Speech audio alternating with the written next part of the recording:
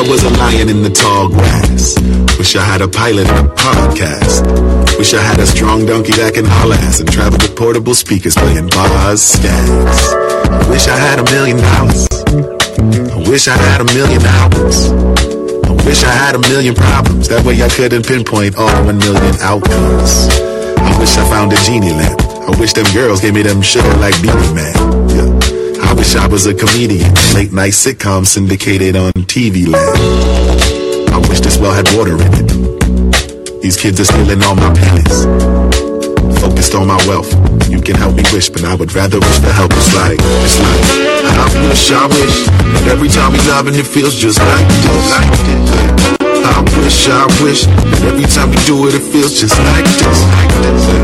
I wish, but every time we loving it feels just like this. It feels just like this. It feels.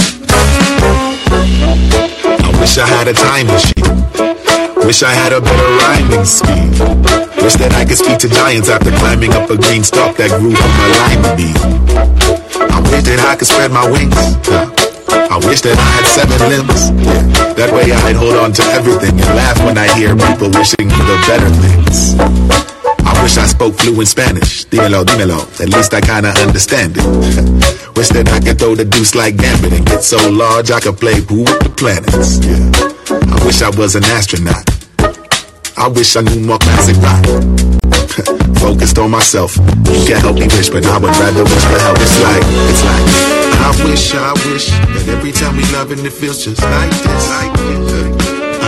I wish that every time we do it feels just. Hello, cats and kittens, and welcome to another episode of The Debrief. I'm your host, Brianna Joy Gray, and today we are talking about an action-packed episode with a man who went on to do quite a few interviews that have him on the tips of the tongues of many leftists today. That's Representative Khanna, who obviously... what is that noise that I'm hearing? What is that? What is that, like, hissing noise? Am I the only one who hears that? Okay, sorry. I don't... What? It's like a... What is that? Okay, I'm sorry. I don't... Oh, it's something weird with my connection. You know what? We're going to just kind of ignore it for a second. The mic gain is too high. Okay. Is that... I still hear it even though if I turn the mic down. I think it's like some weird like connectivity issue because when I wiggle my cord, this is very boring, so I'm going to push through. Anyway, everyone's talking about him because obviously he's a representative from California, and the Silicon Valley bank crash is all anybody's talking about. The bailout that we're not supposed to be calling a bailout, but that was just starting to percolate when we recorded, so we didn't get into that very much at all.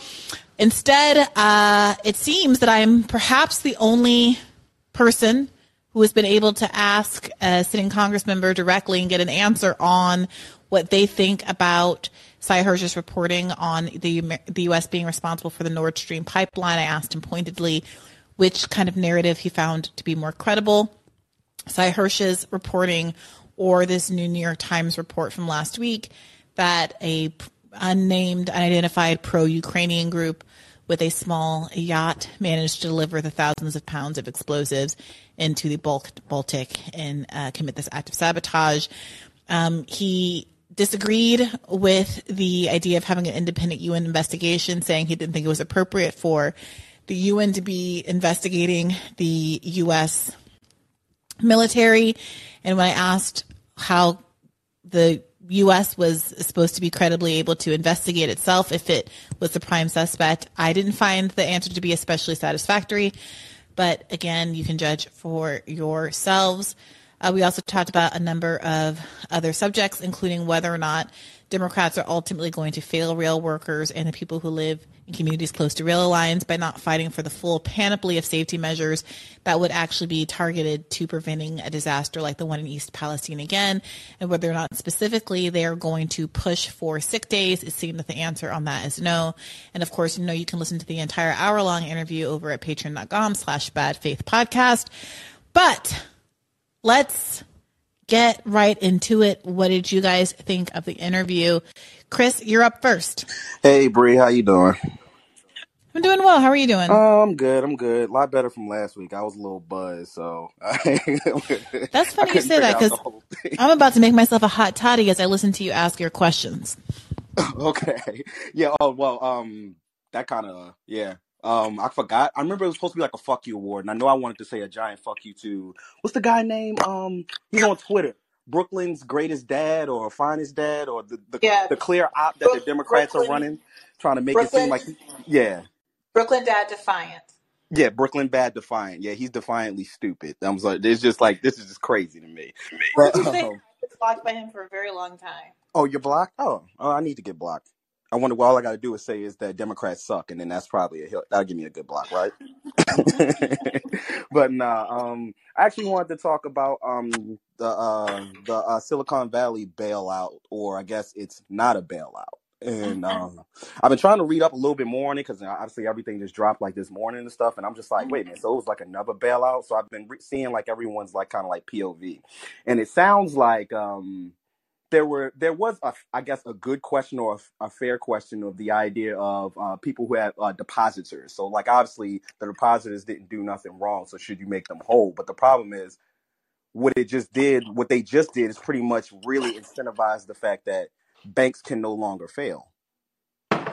Because apparently this from I believe they was talking on Rising today. What they were saying was that is that this bank in particular, like it wasn't as bad as like, I guess like in 2008 or anything like that. It was for the most part. I mean, people would have been hurt, and obviously it would have sucked though. But like, they probably would have been able to get if the government didn't come and bail them out. That they probably would at least been made whole on at least 80. It was I think it's 89 to 90% of their the money that they lost.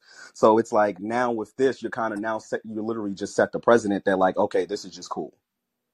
And this is like the new excuse now that's going to be used to bail banks out again for when they fuck up is, oh, well, we got to make the debtor, the depositors whole. That is, they didn't do anything wrong. So this is kind of like the new linchpin where it's like people are just going to be officially cool with just bailing banks out as they make these risky gambles with our money and everything and then get made whole.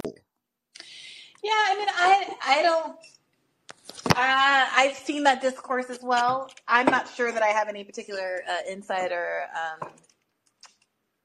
expertise here. It seems to me that the argument is that this isn't in fact a bailout because it's being paid for from a fund that is derived from credit fees, bank fees, and people are pointing out those bank fees disproportionately fall on the backs of less affluent people, overdraw fees, etc. So oh yeah, the overdraft fees. Yeah, there's a million things that we've been arguing isn't really a tax, like student debt cancellation, and people decide that stuff is a tax because nothing means anything. So yeah, at the end of the day, I mean, the aspect of the story that I have been following is kind of the hypocrisy of it all. I don't know how much. My understanding is that there were any number of regulations that were lobbied against and which disappeared as a consequence of people who were very much part of the revolving door, like Barney Frank and 17 Democrats apparently who voted for this deregulation, but they wouldn't have ended up in this situation that would have required them to have either less risky investments and more securities or have it more securitized or something. I don't really understand. To be honest, I give myself permission not to follow the news on the weekend, so I don't know. I have to figure it out sometime between now and tomorrow morning, but I don't know. So I'm sorry I didn't talk to Ro about that, and I don't know much about that. Oh no, it's okay. I was just getting your POV because like I said, I'm learning more and more, and like from 2008, I was kind of in college, so like I mean, I didn't pay attention, so I didn't really like truly understand the magnitude of everything that happened. So that's why I like following this just a little bit more, and it's like kind of, I don't know, it just it's the screaming hypocrisy of it about like how when it just happened, like the government acted within 48 hours, but then it's like when it came to things like like student debt or any other things, it's just like they always just act like their hands are tied, and it seems like it's like obviously a universal thing. Even though I have seen Republicans kind of like shitting on this a little bit more, but I mean I don't know, maybe it is like it is socialism for the rich, and then straight up capitalism for us. We just got to figure the shit out. I So mean, yeah. So here's the question: what's anybody going to do about it? nothing. I can answer that one for you. Nothing. Ain't nobody gonna do nothing about it, and that's unfortunately the position we in. So, yeah. That's what feels so completely and totally. It's like I don't know. I don't know if I'm just like in a mood, coming off of a weekend or something, but I just feel like I'm a little tired of like. I don't know. I like almost don't even have the energy to be outraged. Yeah. Because we know there's. I mean, I don't know. I don't mean to say it like that. Like we know there's going to be no consequences. So there's no point in being upset. Obviously, there's a point in being upset, but it's like, are people going to do what? No, I mean you going to vote for Biden? Because it seems like you're going to vote for Biden. Exactly. So, well, I won't, but yeah. I mean, yeah. Well, but even a lot of people who are upset, on the left, are going to vote for Biden. And I think that's kind of like one of the hardest things to see is just like, even with your interview with Khanna, like I saw the one on YouTube. I couldn't fully watch it because he is like the king of gaslighting and the king of just saying a bunch of shit. And then you really got to force him into like a certain position. Otherwise he gives you the politics fix. But even in that, it's like, I remember when you asked him about like, was it too early for you guys to throw your hats in for Joe Biden? And then he's sitting there saying, well, he's more progressive than what I thought he was. But then it's like, wait, well, why wouldn't you just wait for another contender to actually get on the stage and start speaking about the stuff that you claim that you care about, like Medicare for all and stuff? And it was just like a bullshit answer. And it's just like, it's just like, so this is the guy, this is the progressive guy. And I know he comes to everybody and, he's willing to take the heat from the left that's not just like completely like complicit in this the Democratic like takeover and everything, but it's still kind of just like, damn, like if this is the best we got, then we fucked. Yeah, I mean, I really want to give Jimmy Dore a lot of credit here because all roads lead back to force the vote. The tip of the spear is like getting people to realize that the best we've got is actively preventing more revolutionary action. Exactly. They're gatekeepers now. And that's kind of like, there's no way to kind of like call it ifs, ands, or buts. It's just, they just gatekeep for it. And they try to find a bajillion excuse. Like, how many of these fucking excuses are, you don't vote for perfect, you vote for such and such, or like these fucking tired ass slogans that we see every week for why Democrats aren't able to do any fucking thing. Like I just saw Biden just did some more offshore drilling in Alaska. Come on, biggest now. Offshore drilling project. Yep. What happened to all the people who cared about climate? Now all of a sudden you don't give a shit about climate. What about what's going on down at the fucking border? Oh, reopening family separation. Yep. Come on, man. It's just like you got to see it, and then you don't see the rubes defending it no more. So they're trying to be quiet about it. Yep. I mean, I saw a couple of people. I saw Beto O'Rourke and Julian Castro tweeting about it, and I thought to myself, are they like coming back? Like, are they doing this because they're like pissed off? Especially Julian Castro. I think the Democratic Party really did him dirty in the primary in 2019. Yeah, they did. They did. Like, that wasn't my battle. That wasn't my cross to bear. But I just remember looking at him in the corner of my eye, from the Bernie campaign, thinking, they are like doing him dirty right now. When he and Cory Booker got sidelined because they had the audacity to point out that, not all cylinders were firing with Joe Biden during one of the debates. Yeah. But, so I don't know if they're doing this because they feel salty and bitter. I don't know if they're doing this because they sincerely care. I don't know if they're doing this because they want to make a run at the presidency again and think that this might be their lane of critique against Biden as two people from, border affected border states. And, Julian Castro in particular has been, very vocal about immigration issues. I don't know. But it was interesting to see them kind of stick their heads up a little bit. And like nobody cares. I mean, I asked Roe about this in the interview, specifically the Title 42, because he started with that, Biden is better than Trump stuff. And look, that's a tricky place to be in because it's like pointless. Like I'm not really trying to argue on balance, whether Biden is better than Trump. That's like a low bar. Like that's that's like not the point. But like yeah. the things that people point to as being particularly horrific about Donald Trump, if Biden is literally doing those things, to do it, contemplating family separation, doing the biggest Alaska oil project ever, starting a war with Russia and maybe China. Yeah, this is so crazy because you are 100% right on like all the fears of what we thought Donald Trump was. I ain't gonna lie, I was the first one to say like, do I really want this dude having the codes to the nuclear, to our nukes and stuff like that? But then it's like, then we have this president right now who's actively, literally pursuing a war with Russia right now. Like they no longer can't even say that this isn't a proxy war no more. They can't. So now it's just like all right. So they're trying to somehow convince us that further escalation with Russia is only better, even though they have nuclear weapons, and there's clearly lines because they're like tiptoeing around it because there's clearly a line we can only go so far before Russia actually finally like retaliates and feels threatened and stuff. So it's like you just constantly playing this stupid game of fucking chicken, and then it's like, yeah, that was something we thought that Donald Trump would do, and then it's like they just fully embrace the idea of just like war. I mean, it wouldn't even surprise.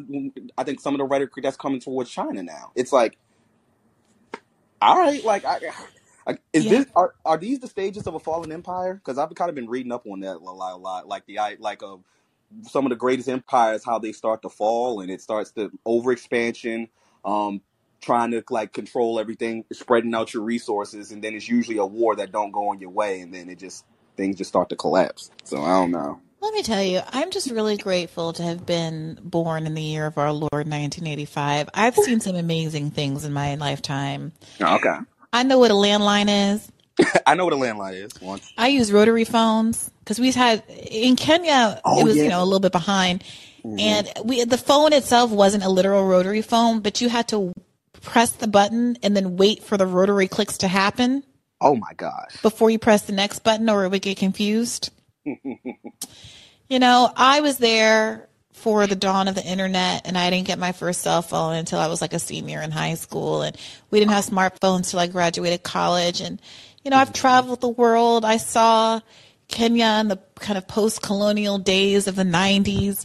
I've seen some things. I think I've gotten to witness a wonderful sweep of global history here. Oh, okay.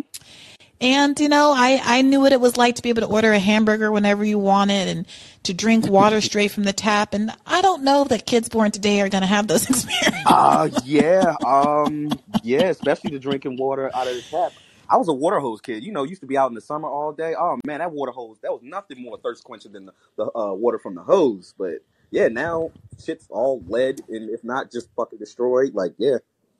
Mm-hmm. It's, I'm just... Life can be so short and brutish, and I just look around. I met up with some of my friends just now from law school, one of my best girlfriends, and she was with her two small kids, and they're Canadian, so they're not going to have to worry about their kids going to go fight in the war. But I was like, I'm so glad you little boys aren't going to have to go fight in the Great Chinese War. I mean,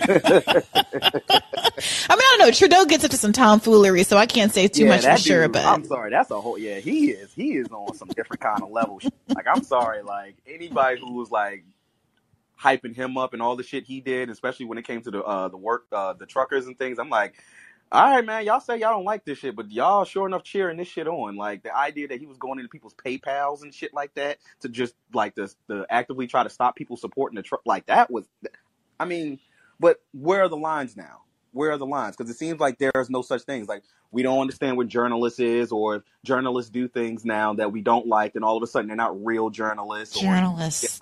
Yeah, we got to put quotation marks on it. It's just like everything. Like there's. Yeah, where are the lines anymore? I don't see them. Some of y'all, I gotta say, like, I don't even like really characterize myself as a journalist. I've never been that. I've always been a little uncomfortable with it, even when I was an editor at The Intercept, just because I feel like I didn't jump through whatever hoop, which is silly, obviously. But some of y'all need all the ways that you're all were defending Matt Taibbi. Some of y'all come after me in the Patreon comments. If I use an opportunity to have access to a congressperson to ask and get a number of responses on the record, a bunch of you start calling me a so-called journalist because you're like, well, why didn't you just argue with him? I was like, this is so funny. Last week you guys were mad at me because I kept on one point with Matt Taibbi for most of the interview to try to get him to respond to this criticism. And with Khanna, if I move off a point because he gives me a statement and I know that's what I'm going to get from him, and, you know, Matt Taibbi, I respect and agree with, and I want him to really understand where I'm coming from and perhaps change his mind. Khanna, I'm not trying to change his mind on anything. I'm just trying to get him on the record so people can use that information and press Congress. And you guys are like, well, you let him off the hook. And why didn't you argue with him for the rest of the episode about his answer? You took his answers for granted. You're too credulous. I'm like, honey, I promise you don't know anything that I don't know. You didn't feel any kind of way about his answer that I didn't feel, but we have an hour. Okay. Mm-hmm. So this is what we're doing. And I don't appreciate some of you on the Patreon acting like I'm supposed to be, what do you want me to be, an advocate or a journalist? Yeah, I don't know about that, but it seemed like Khanna's starting to get cooked, I guess, for some of the shit that he's saying as far as like him getting won the ring. So I mean, like, yeah, Khanna's getting the heat now because I think we kind of can see it now. Like, you know, he's just a mouthpiece. He's better Pramila Jayapal. He I guess somewhat better than Pramila Jayapal, but ultimately those are like the two same people. I mean, look, he thinks he's going to run for president. Yeah, and I think he's going to run in 2028 because that was why he tried to make the argument that I think we have a better shot at our more leftist policies in 2028. I'm like, sir, like, is the country even going to be alive in 2028? Like, come on, man, come on. Yeah. You truly believe that, and you truly can't believe that this Democratic machine is somehow going to get better, and they're not going to try to line it up for some. Well, obviously, I don't know about Mayo Pete no more because I think he fucked his whole shit up. Unfortunately, yeah, I think it's it for him. And by the way, for those of you who haven't listened, I asked Rose specifically whether he thought that Mayo Pete had ruined his presidential chances by cocking up this whole Peace Palestine business. But they'll have to listen for that. Yeah, they would let like someone like Pramila Jayapal or like leftists like that they know they can control. Like the idea of someone like a Bernie coming in and that's dead. That's dead. They're never going to let that happen again. He promised too much, and now we got too much stuff to hang Joe Biden up on now because all the shit he said he was going to do and then he's not doing or can't do or finds himself constrained by the Congress and constrained by his powers and ethics. So it's just like, all right, man, you know, it kind of is a wash, but I don't know. Yeah. I did have one question now because I remember what I was going to ask you last week. It was about the whole Chris Rock thing. Mm-hmm. I actually kind of like I liked your analysis on it as far as like it felt like Chris Rock was doing a lot of projection on the idea that he's not a victim, and then, you know, like Will Smith was just like the biggest giant bitch in the world and all that kind of stuff. And it sounded like he was projecting that more so was just like, oh no, I'm just against, you know, selective outrage and everything. And like, I don't know, like Chris Rock used to hit back. Like I'm a huge Chris Rock fan. He's probably, even after this special, I'll say he's definitely still one of my favorite comedians. But it's just like he wasn't hitting like he used to. Like he used to be able to like kind of like really drive home a point. And then this one, it was like, I mean, outside of the Will Smith stuff, like I did thought like, I guess like the story with his, you know, obviously with his daughter and everything, but he still didn't drive that home. Like he didn't even know what he felt. Like you tell me what was the punchline of that story? What was the point of it?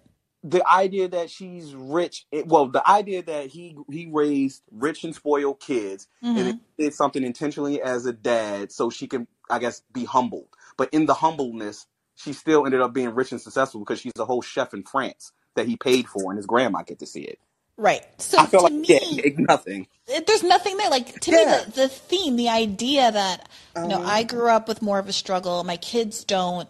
There's dissonance there because I obviously don't want my kids to struggle, but I want them not to be privileged. Okay. Yeah. That is a very relatable thing. That's a perfectly good setup. But then his story didn't come like there was no thesis there. Okay. Yeah. So his daughter does something wrong that he agrees is wrong and she should get in trouble for it. And but then he kind of feels like his daughter shouldn't get in trouble for it because reasons, but no, she should get in trouble. You know, she shouldn't get into more trouble than the white kids, but she should definitely still get in trouble for it. So he makes sure she gets in trouble for it, but also she's happy and great. Anyway, I don't know. Like it became it became, I don't know, like it just wasn't that great a story. I'm sorry. Like it felt like the whole special to me felt like some 60-year-old, 50-year-old man. Yeah. Who just doesn't have good stories anymore because he's been living in the suburbs next to a dentist for the last 25 years. That was like his last hidden joke, I think, honestly. Because even Tambourine before... Well, no, was that Tambourine? The dentist joke? That was a great joke. Yeah, that was a great joke. I'm trying, but I don't think that was Tambourine. I think that was Never Scared when he did. So the joke for people who don't know is like he's like, I'm rich, I wouldn't make. I'm successful and I'm a millionaire, but I'm a black man, I'm a millionaire, but I live next to like white dentists. Like I live next to completely average middle class. Like my version of success is just what white dentists get to enjoy. Exactly. Yeah. Right. So there's like there's this class critique. Mm-hmm. There's like a racial critique that's like I would argue was punching in like the right direction. Mm-hmm. And in this special, he felt like he had obviously attained a level of privilege, but enjoyed it, and frankly didn't want to be, I think, sufficiently introspective to critique himself as someone who now is very much a member of that class. Yeah. Mm-hmm. And that unwillingness to actually make oneself the butt of the joke, like I said on Rising, like. He was telling all these jokes about how he's so much smaller than Will Smith, and obviously it wasn't a fair fight. Like, obviously that's true. Yeah. But there was something about it where he, instead of like genuinely seeming like okay with that and laughing about being a small guy, he seemed insecure and like bitter. Mm-hmm. And like I said, like Kevin Hart makes jokes about being small all the time, and like it's legit funny. Yeah. Like he seems to like really be okay with it. He's like, whatever, I'm rich. I get to have a beautiful wife and like whatever, I'm small. Mm-hmm. Chris Rock seemed just like angry and like almost embarrassed that he stood there and just took it. Yeah. Because even that end, like that, I'm sorry, that was like weak. Like honestly, I was like, really? That was like, really? Like, come on. Like, oh, the reason why I didn't fight back, even though I just explained that this guy is bigger than me. We're not the same guy. This guy played Ali. I played Pookie. All these kind of things. And then it's just like, what you're saying is the reason why you didn't hit back was because you were in front of white people. And I'm sorry. Yeah, oh boy. I didn't get to that on Rising. And I have some mixed feelings about talking about that in front of like a predominantly white audience. But I'm sorry. I will never be on Chris Rock's side as long as he is openly admitting that what he really felt that was shameful about the whole thing was embarrassing black people in front of white people. That is the most cuck shit I've ever heard in my life. Like, first of all, your integrity and what you think is right and wrong should be based on your own moral code, not being embarrassed by fucking white people. Like, what kind of person are you that's walking around thinking, oh, I wonder what Master's gonna think. I wonder what the white people are gonna think about me. Like, grow the fuck up. It's not 1850. Exactly. Okay? And then it was like, okay, let's say what didn't happen on the Oscar. So it would have been okay for you to fight on the BET Awards? Like, right, exactly. And I said this a year ago. Go back and listen to this call-in episode, the emergency call-in that I did the night of the slap with Eliami. Okay, I said exactly this. I said that the real thing that everyone was mad at is where it happened. Mm-hmm. That's it. It was, and it's not just about white, black. Like the Oscars is obviously an elite event, all of this stuff. But that's what it is. You're not supposed to get into the fight at Nobu. You're not supposed to get into the fight at the opera. You're not supposed to get into the fight where, that keep that stuff for the streets. Like, no, exactly. If anything, that's the best, most egalitarian thing about the whole thing. Mm-hmm. Is that it popped off where it popped off, whatever. And like this idea that only poor miscreants are fighting. No, everybody's fighting. Everyone's abusing their wives. Everybody's an alcoholic at all class levels. The only difference is who has to do it in a public housing projects where they can be overheard and the cops can be called, and who gets to do it in the privacy of their mansion. And for once, there was a certain level of equality because it was happening with rich people out where everybody could see it. Mm-hmm. And moreover, I'm sorry, a lot of the analysis in particular that I've seen, I'm sorry, from white leftists, they know absolutely nothing about Chris Rock's long history of punching down at black women. He hates black women. He hates his own fucking ex-wife so much that he made a movie called I Think I Love My Wife. That movie is great. I don't care what I'm sorry. No, it's a good movie because, I love me some Kerry Washington. yeah. But it's a terrible movie when you really think of the premise and the whole crux of it. It's really bad. Like, it doesn't say marriage is good, but it's No. He hates his wife. That movie Good Hair he made was it was just like, LOL, black women are gross and stupid and their hair is ugly. That was like the whole theme of the movie. I thought the theme was that his daughter asked, Daddy, why I don't got good hair? And that's that was going to be my next point. He's one of those men that can't even conceptualize like why feminism matters, except for that he has daughters. You know? So like he's been walking around his whole life hating black women, but then oops, I got some black girl children, so now I got to kind of reckon with this. And so he makes a movie, but he isn't able, again, he is just not an especially introspective man. So the whole movie, it's not talking about like why black women feel like there's so much social pressure to straighten our hair and to get these relaxers that are like ruining our scalp and causing us to get ovarian cysts. Yeah. And, you know, like we're programmed from the why it's illegal to wear your hair in braids in the military and to use protective styles in the armed forces, and why kids are getting sent home from school, you know, because of having natural hair and all this stuff. Instead of interrogating this and why there's all this pressure on black women in society, he basically shows like up close shots of like women getting relaxers applied to their hair and like going like, ugh, gross. Why are you doing that to yourself? You're so stupid. And then there's all of these like slow motion shots. I haven't seen this movie, by the way, in like 15 years or whatever since it came out, but I saw it in the theaters and I remember every fucking detail of it because it was so stupid and bad.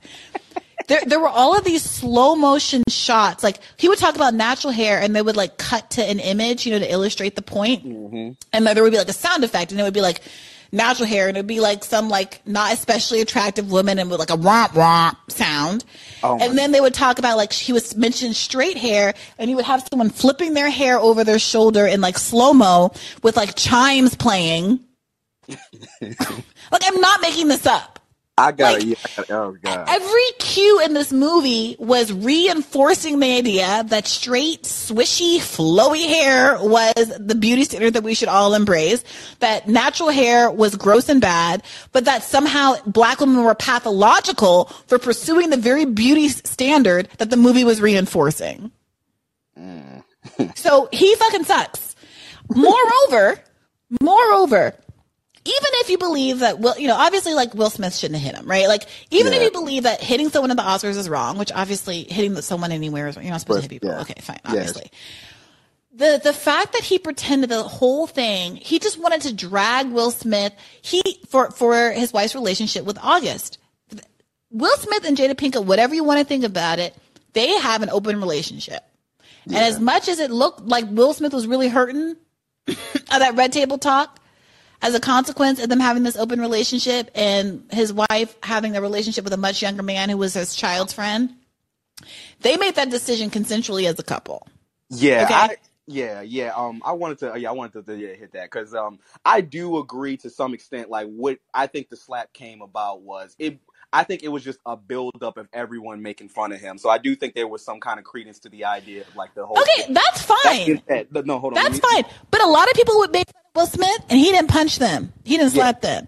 He slapped Chris Rock, and it's not because of that. I'm sorry. Chris Rock is the only one who got up on the Oscars 2 years in a row. Mm-hmm. 2 separate Oscar hosting events in a row anyway, and made jokes specifically about Will Smith's wife. A lot of people have made jokes about August and all of that, but he's the one that 2 years in a row has made these jokes about Will Smith's wife. And the idea that so the first year of critique, he was like, Jada Smith expected everyone to boycott the Oscars because her husband didn't get an award. That's not really what happened. It was all of the Oscars so white stuff. Everyone was talking about, you can agree or disagree with it, but it wasn't just some self-interested, my husband deserves an award thing. It was just, it wasn't. Yeah. So one, he's a bad narrator. He's an unreliable narrator because he is not accurately describing the events that actually happened. Yeah. And then 2, he completely erased the alopecia, making fun of her appearance look from the entire narrative. Now, if you think your joke was appropriate and you stand by your joke, then stand by your joke. Say, he was soft, like he was overly sensitive for me making a joke about his wife looking like G.I. Jane, and I should have been allowed to make that joke. I think that's fair. Stand by your joke. But Chris Rock did not stand by his joke. Instead, he made it about something entirely different. About the stuff with the relationship with August and all of that stuff. But you know what? I think what it comes like with Will. Like, I don't think Will was ever mad at. I think what it was it wasn't that she was having an affair, because it seemed like they were very open and it was open. He was very open. That's what even Mendez back in the day, right? But the thing with Will is Will hoes didn't talk. I'm sorry. I said Will's girls, or I'll say his hoes, or the people he was sleeping with, they don't talk.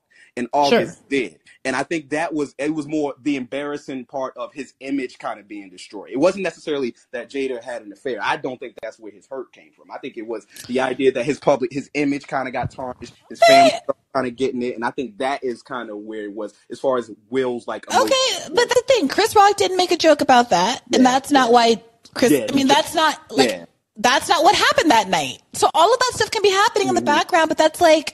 I'm sorry, like that's not what happened that night. And you're going to do a whole comedy special purporting to address what happened that night while pretending like if you watch this comedy special, you wouldn't even know what Chris Rock said to make Will Smith come up on the stage. I don't even think he brought it up. He basically said Will Smith was mad at me because his wife was having an affair with a young man. You would have thought that the joke he told at the Oscars was about that. Yeah. And at a certain point, like Chris Rock is obviously being dishonest because he doesn't want to finish it. Because by the way, he apologized afterward for making a joke about Jada Pinkett Smith's hair. So which is it? Were you sorry about it, or are you now just trying to save face? Because a year later, Will Smith won an Oscar. He's living his best life. He's got a beautiful family, and you're out here divorced as hell, fucking white 25-year-olds. Because again, like all his jokes are about. Remember, he told a bunch of jokes about dating young women. Oh yeah, he did. And he had a bunch of racial jokes. I mean, he fucking hates black women. It just is what it is. And let me tell you, God bless black women, because no black woman should ever have sex with Chris Rock. Let them have him. Well, his last little thing. I mean, she was black. Well, okay, I don't know. She should run. I don't know who she is. Oh no, he's not with her no more. He's not with her. Okay, she good for her. Run for the hills, sweetie. Run, girl. Get out of there. Right. Well, we almost went 40 minutes. My bad. I didn't mean to drag this out too long. My bad. No, it's okay. We've been having a good time. I appreciate you calling in, Chris. Yeah, no problem. You have a good night. You too. Keep the faith. All right, let's hoppity along here. Let's see what we got. Ryan, you look new. I haven't seen this face before. What's on your mind? Hi, Bree. Howdy, Ryan. What's on your mind tonight? Loud and clear. I am new, but I've been a fan of you for a long time, ever since the first podcast started. So thank you for providing so much great interviews and insight over the years. You're absolutely wonderful. Thank you. I appreciate you listening. I have to say, I missed Rokan's interview because I have a young kid and a family, and I'm on a budget, and I just don't have any Patreon budget. But I will say it's so in SVB. Hey, you're Ryan, you're going in and out, and I missed the last like 20 seconds or so. Ryan, are you still here, Ryan? I heard you say that you missed the Rokana interview because of Patreon, and then you kind of cut out. Ryan, can you hear us? Okay, Ryan, get back in the queue. Maybe if you move to a different place in the house or something, and I'll call on you again when I see you back in the queue, okay? Oh, you guys can hear Ryan? No, you guys can't hear Ryan. Okay, right, I'm going to have to move on, but I'll come back to you if you get back in the queue, okay? So mix it up and see if we can do a little differently. Dylan, what's on your mind? Hello? Can you hear me? Hey, Dylan. Yeah, I can hear you. Awesome. What's on your mind tonight? A few things. I want to talk about both of. I missed the Rokana interview. Just a second. Let me adjust my headphones. You can hear me all right, right? Yeah, loud and clear.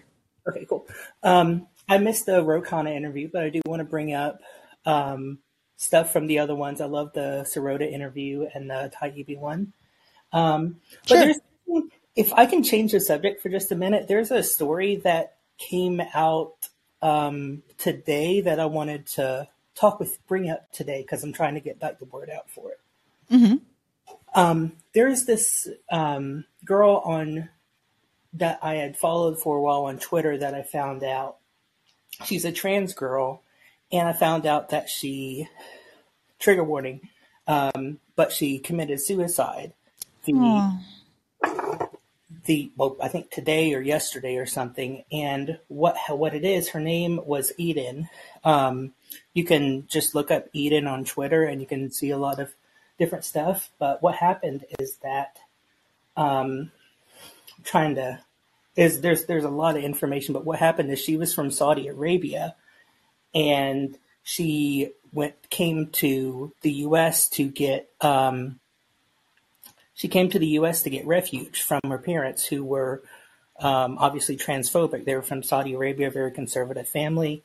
And actually, her father was like one of the heads of like the Saudi central bank even. Like it's not even like doxing him or anything to say that. Like they said something on Twitter even saying, but it's just so terrible.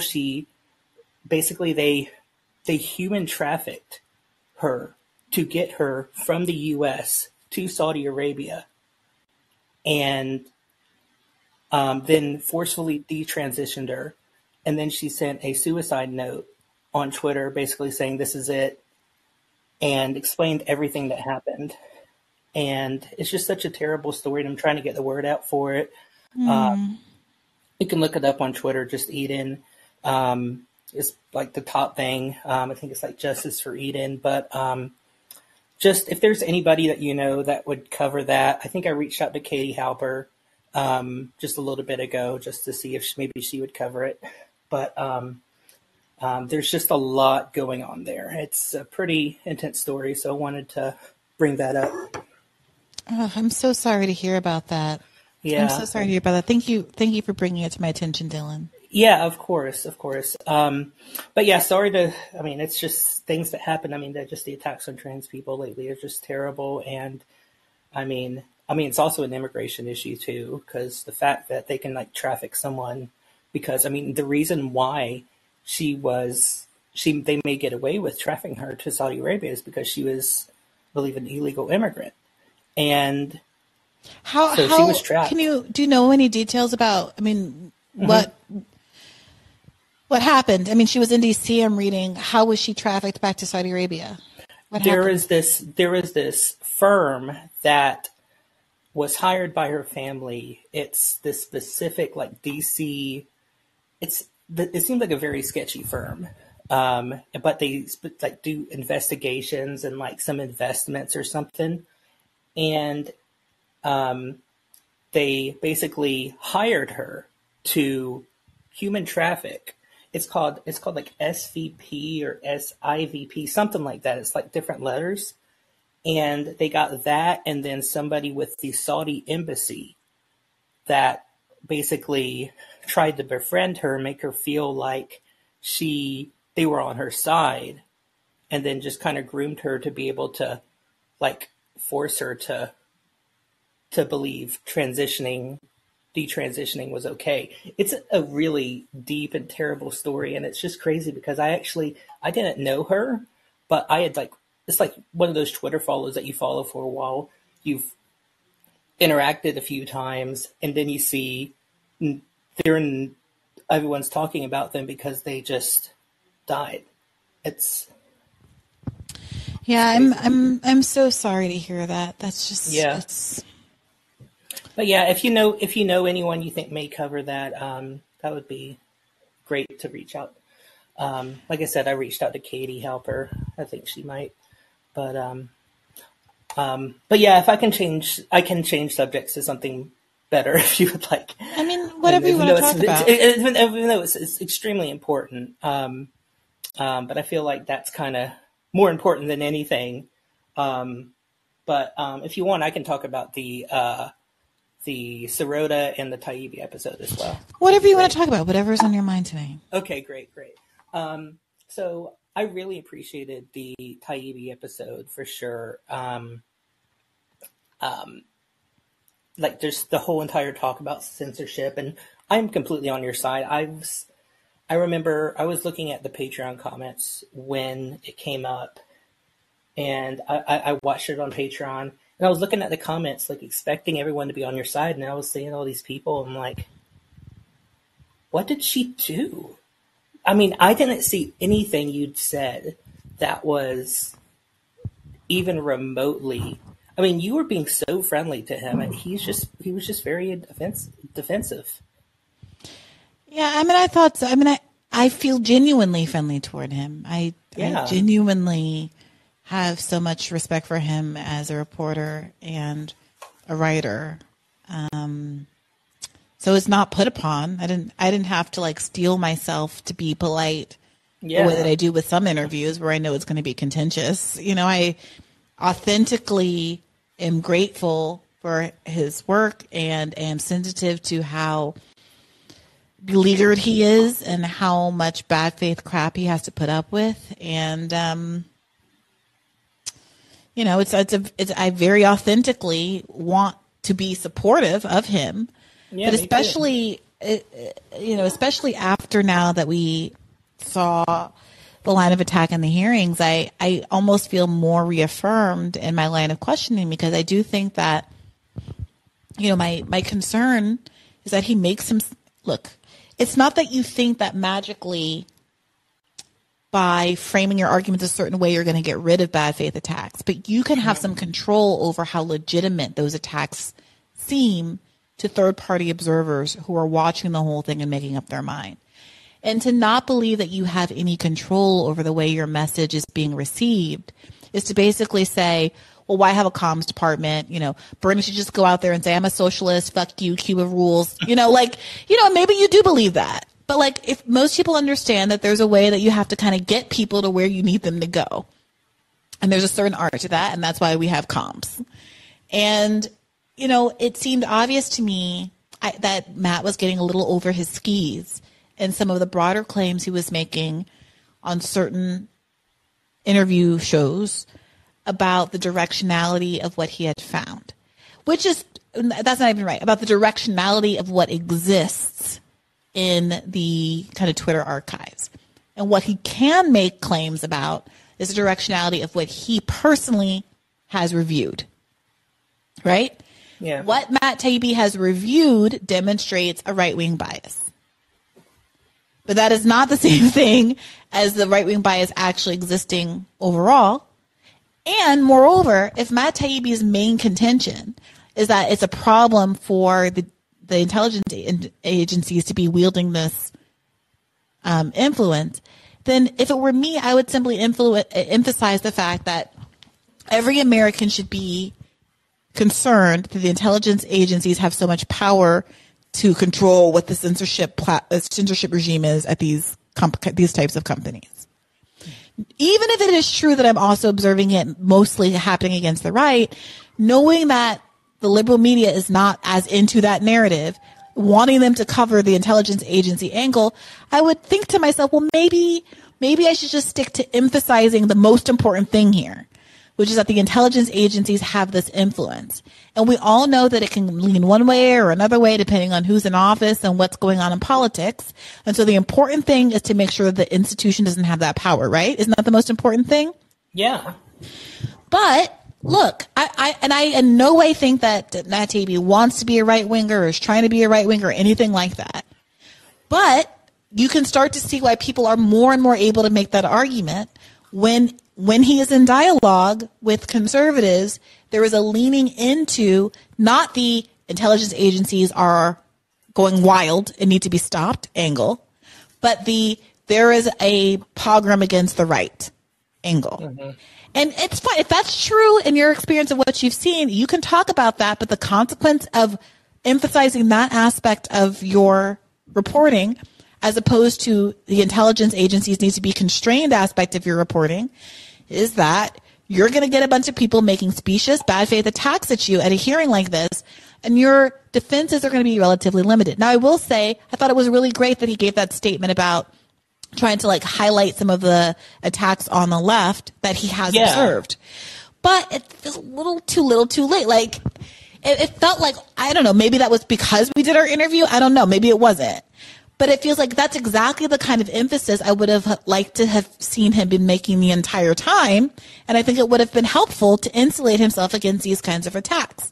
Because while he points to the fact that in the first Twitter Files stream, he alludes to the fact that there have been requests made by Donald Trump.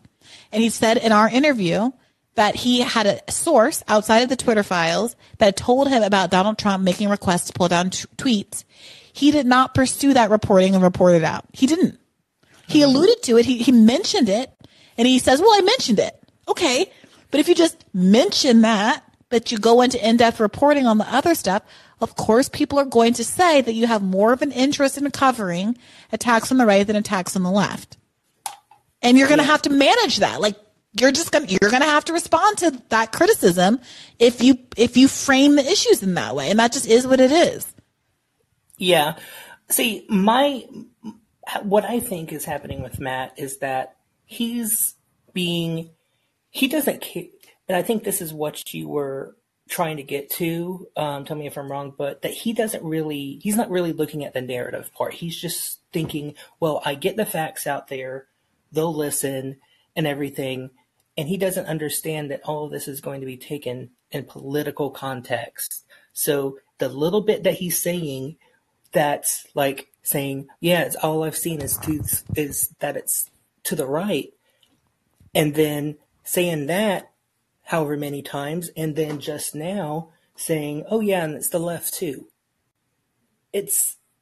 That's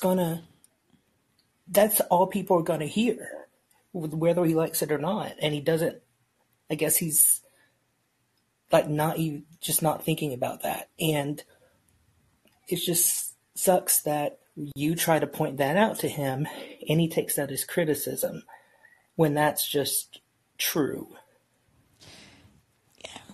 Yeah. If anything, I'm just trying, like, I'm literally just trying to help. I know. I don't know. And I want to, cause I'm seeing it. Like, this is the other thing. Like, we have only done positive defensive radars and segments of Matt Taibbi on the show on Rising, right? Like, exclusively. I did one radar where I brought up the point that I brought up to him in our interview. And I first did like a solid 5 to 7 minutes of Matt Taibbi is so great, right? At the beginning of the radar. Matt Taibbi is so great. He's getting all these bad faith attacks and his reporting is so important and the acceptance of the Twitter Files is important. I did that for like 5 minutes in a 15-minute radar. And then I moved on to, but here's my one narrow concern. But other than that, it's been 100% positive about the Twitter Files on Rising. So for that to be the case, and like at one point in the interview, Matt was like, well, that sounds like you are impugning the content of the Twitter Files. And it's like, name one time I said that anything that has come out in the Twitter Files wasn't important and worthwhile. Mm-hmm. Name one time I've ever said that a single thing you haven't reported on wasn't important and worthwhile. You can't. And so it just does, it's like a little exhausting. Like, it just feels like there's nothing you can do to make people believe that there's ever a such thing as a criticism that's not coming from a place of wanting to tear you down. And I just don't know what to do about that. And sometimes it just takes time for people to like sit with an argument for a while and marinate on it. And that's fine too. Like, I'm often very defensive when someone tries to tell me something about myself. And then like a day or two later, I'm like, okay, honey, you were right. You know? Yeah. We're human. I get that. Yeah.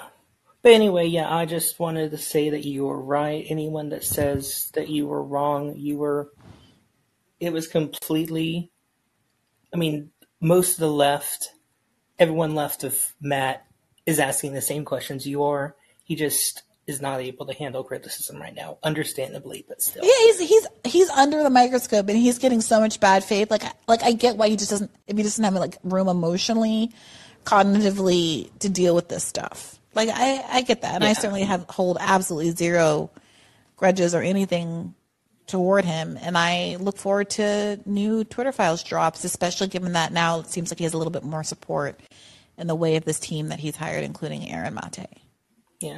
Yeah, for sure. Especially, with Aaron being included. But that's all I really want to bring up. I mean, the Sirota episode was good, and I'll get to the Khanna one soon. But I'm very interested to see what he has to say about condemning socialism. Yeah, well, don't get your hopes up, my friend. Oh no, I'm sure it's going to be terrible. But I trust. Yeah. All right. All right. Well, thanks for calling in, Dylan. Yeah, it's been good talking to you. Keep the faith. Bye. Bye. Eric Smith, how goes it? It goes well. I'm a little exhausted. Had some overnight work for the past week, so yeah. Do I know what kind of work you do? Have you shared that with us? You don't have to. Yeah, I work on television and films. I'm an electric, so I do all the lighting. Oh, cool. Yeah, I work in that area. So I'm working on the new one of the Walking Dead spinoffs. Ooh. Yeah. I know I like zombie stuff, and I tried to watch The Walking Dead because also I like Steven Yeun and that black lady. Deny, yes. Yeah. But I'm not like, I don't know, I'm not like that squeamish or scaredy pants. But I watched like 10 minutes of the first episode of The Walking Dead, and that little girl who gets like gunned down in the gas station, the zombie little girl. And I was like, you know what? This isn't sitting right with my spirit. And I turned it off. Not today. And I just haven't come back to it. I don't know why. Watch The Last of Us. I mean, I done watch The Last. I mean, don't spoil. I haven't seen the most recent episodes. I'm saving that. But yeah, I definitely watched The Last of Us. Yeah. Oh yeah. So yeah, it's fun work. I really do enjoy it. I work as a third electric. I'm trying to work my way up to become what we call a gaffer, which is the head of the electric department, and then eventually, a director of photography. That's like the pathway I see for myself. Cool. Good luck. All right. I'm sorry you're tired, but it sounds like you're on a very cool path. So, real quick, I really wanted to hit on the real Khanna conversation, just for the simple fact that every time he comes on, it just comes clear and clear. Because I know some people will talk about how he gaslights us. I think it goes even farther than that. I think he's gaslighting himself.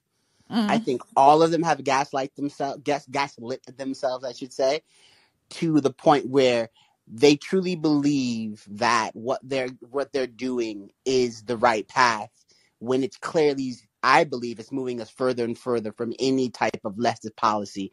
And when he talks and he speaks about what he's doing, is so contradictory to how things happen, how things change. Like, I truly believe, like, they talk about, like, I see, Jamal Bowman and Ro Khanna and the other people who make up the progressive caucus. And they just won't admit themselves that they like the proximity to power. That's really what it is, a proximity to power. And they believe that if they have the proximity to power and they have the ear of the people in power, maybe they can make some small changes. But in essence, what I believe what Biden did, which was smart on his part, when he brought Ro Khanna, brought Pramila Jayapal into his organization, was it's a photo op. Look, these progressives, they're with me. So now all of you got to be with me because I got these progressives, and then they carry water for him and they bolster him. And that's one of my main issues, is because, like, it's one thing if Ro Khanna and, people like the Jamal Bowman would come out and say, you know what, I really, really don't like Trump. I don't care for Biden. I'll vote for him. I really don't like Trump. And then just vote for Biden and then just keep their mouths shut, during the Biden presidency, because just like, But they go an extra mile and they say, like, I remember that one. I don't know why I still get disappointed in Jamal Bowman, because we know what he is. When he was having that one little debate on the steps with that other the black guy from Florida. Ooh, honey. Yes, I didn't say it, you said it, but I'm not exactly vocally disagreeing. But yes, I know the one. And just the way you got to, like, the way, first of all, these two black men over here debating about some of these geriatric coffin dodgers. And it's like, what are y'all doing? None of them are going to do anything. And it's just made me so upset that I had to, like, I can't listen to this. It's so bad. And it's like, I'm looking at them like, what is y'all point? Y'all point literally is nothing. Like, y'all never going to push anything to, like, do y'all understand that to me, when you decide to be a progressive, when you decide to be beyond simply a Democrat or you decide to be a leftist, I believe you decide to play this game of life on hard. Mm-hmm. You decide to take a hard path. And when they talk and they go into these interviews, it sounds like they just hope that, Medicare for all will one day just fall on our lap. Mm-hmm. And that's what I hear from when Khanna speaks. It's going to be 2028. No, it's not going to be in 2028 because what's going to happen is if Biden wins again, that's going to be 4 more years. He's going to pick Kamala as his VP again because he don't want that heat because, they're going to say you got to pick her because she's a black woman and, got to keep the black vote. And if you get rid of her, black people ain't going to be happy, which I don't necessarily think that will happen. Well, I think if you replaced her with any old black woman, that there's not a single bit of constituency that would stand for Kamala specifically over just accepting any old black person. Yeah. I think if he picks any black person in the world, then the whole K-Hive just disappears and rallies behind the new person. Probably. And then what's going to happen is going to be someone very similar to Kamala's politics. So what's going to happen after that is that's going to be the person who's going to run in 2028. And that's going to be the person who's probably going to win in a 2028 democracy. And we just keep doing the same circle over and over again. Like I was listening to the leftist mafia on the YouTube, and it was the same thing because I was actually shocked at how not really interested they were into Marianne Williamson's running. They were nobody is. And I'm sorry, like the left, like I think it feels like the edgiest thing that the left can do right now is be against Marianne Williamson. That's the no true Scotsman of the left right now, is to proclaim as loudly as possible how disinterested you are in Marianne Williamson's one, which is fine. But then to me, the interesting question is, what political benefit do you get out of the Democratic primary? Or are you just seeding the idea that there's any political value to be gotten out of that political moment whatsoever? And one of the things that they kept making up was the fact that, Marianne Williamson doesn't have a movement behind her. Marianne Williamson.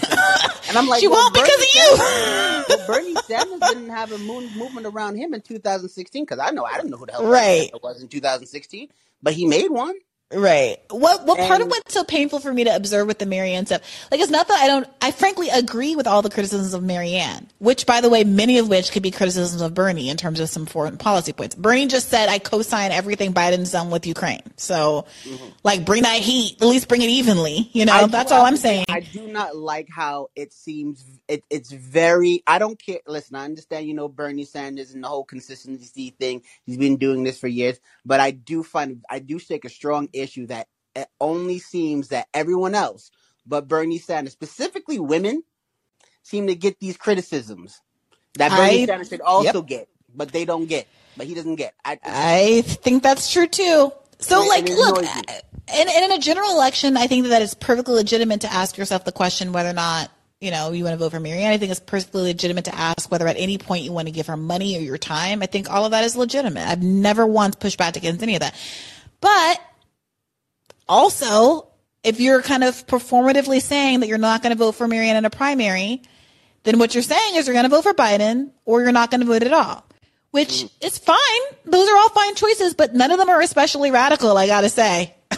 And another thing that gets me is that we have seen this because now we see what's going on right now in the news with the Willow Project that seems like it just got confirmed, with the immigration stuff that you were talking about. And it seemed because we see how this runs. But what's going to happen is Biden's going to win the primary. Then in the general, most likely Biden's going to win the primary. Who knows? I'm not Nostradamus. And most likely what's going to happen is they always court right-wing voters. Going to try to, that's why he's doing the whole thing with the immigration policy. He's going to try to court right-wing voters. And my thing, what I keep telling people is that I know sometimes I like to call myself an accelerationist, but my thing is that I like to say that what I'm doing is I'm trying to stop the acceleration because I see what's going to happen if you keep voting for the same lesser, because again, voting for the lesser of the two evils is still evil. And at the end of the day, what the Republican Party does very well is I think a lot of people, because there was just a poll came out about a bunch of, like, in Florida, and because I saw this on the leftist Mafia's podcast, and you saw how when it came to all of these, what we would consider left policies, the Florida voters was on our side. Even banning CRT, at least on a college level, it was like 61. Now, I'm not sure. I didn't get into details of this poll, so I'm not sure, how many people they polled, but just that little snippet. But they still voted for Ron DeSantis. And when you really talk to, like, not maybe like true conservative people, like really on the right, is you realize just it's not that they like the Republican Party, is that either they hate the Democratic Party or they just find them weak and feckless. And even though they'll some of them, like, they look at the Republican Party and they may know that they're not good either, but they bring a presence of strength and the gaslighting idea that they're going to do something, and they are doing something. They're pushing the party to the right, like they're pushing the party to the right. And me personally, I think it's a net positive when someone pushes the party to the left, even if they're not pushing the party to the left and all the things I would like them to be pushing the party to the left on. I think on balance, it's a good thing to have a candidate in the race that's talking about Julian Assange, who's criticizing the Silicon Valley bailout, who supports Medicare for all. And again, you guys have got to stop lying. Like, I understand that Marianne Williamson said whatever she said about Medicare for all back in the day.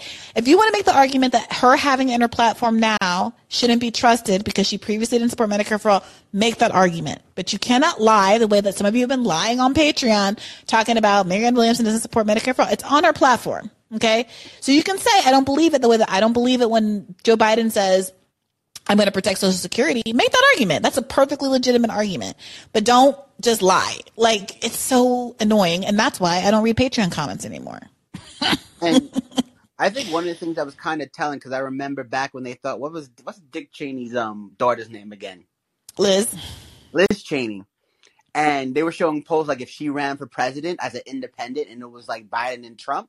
If you look at those polls, it looked like she took votes away from Biden. Like, it came to the point I believe that. Yeah. I would say, like, give it a couple of more elections, Romney's going to be a Democrat. 100%. 100%. What's the point?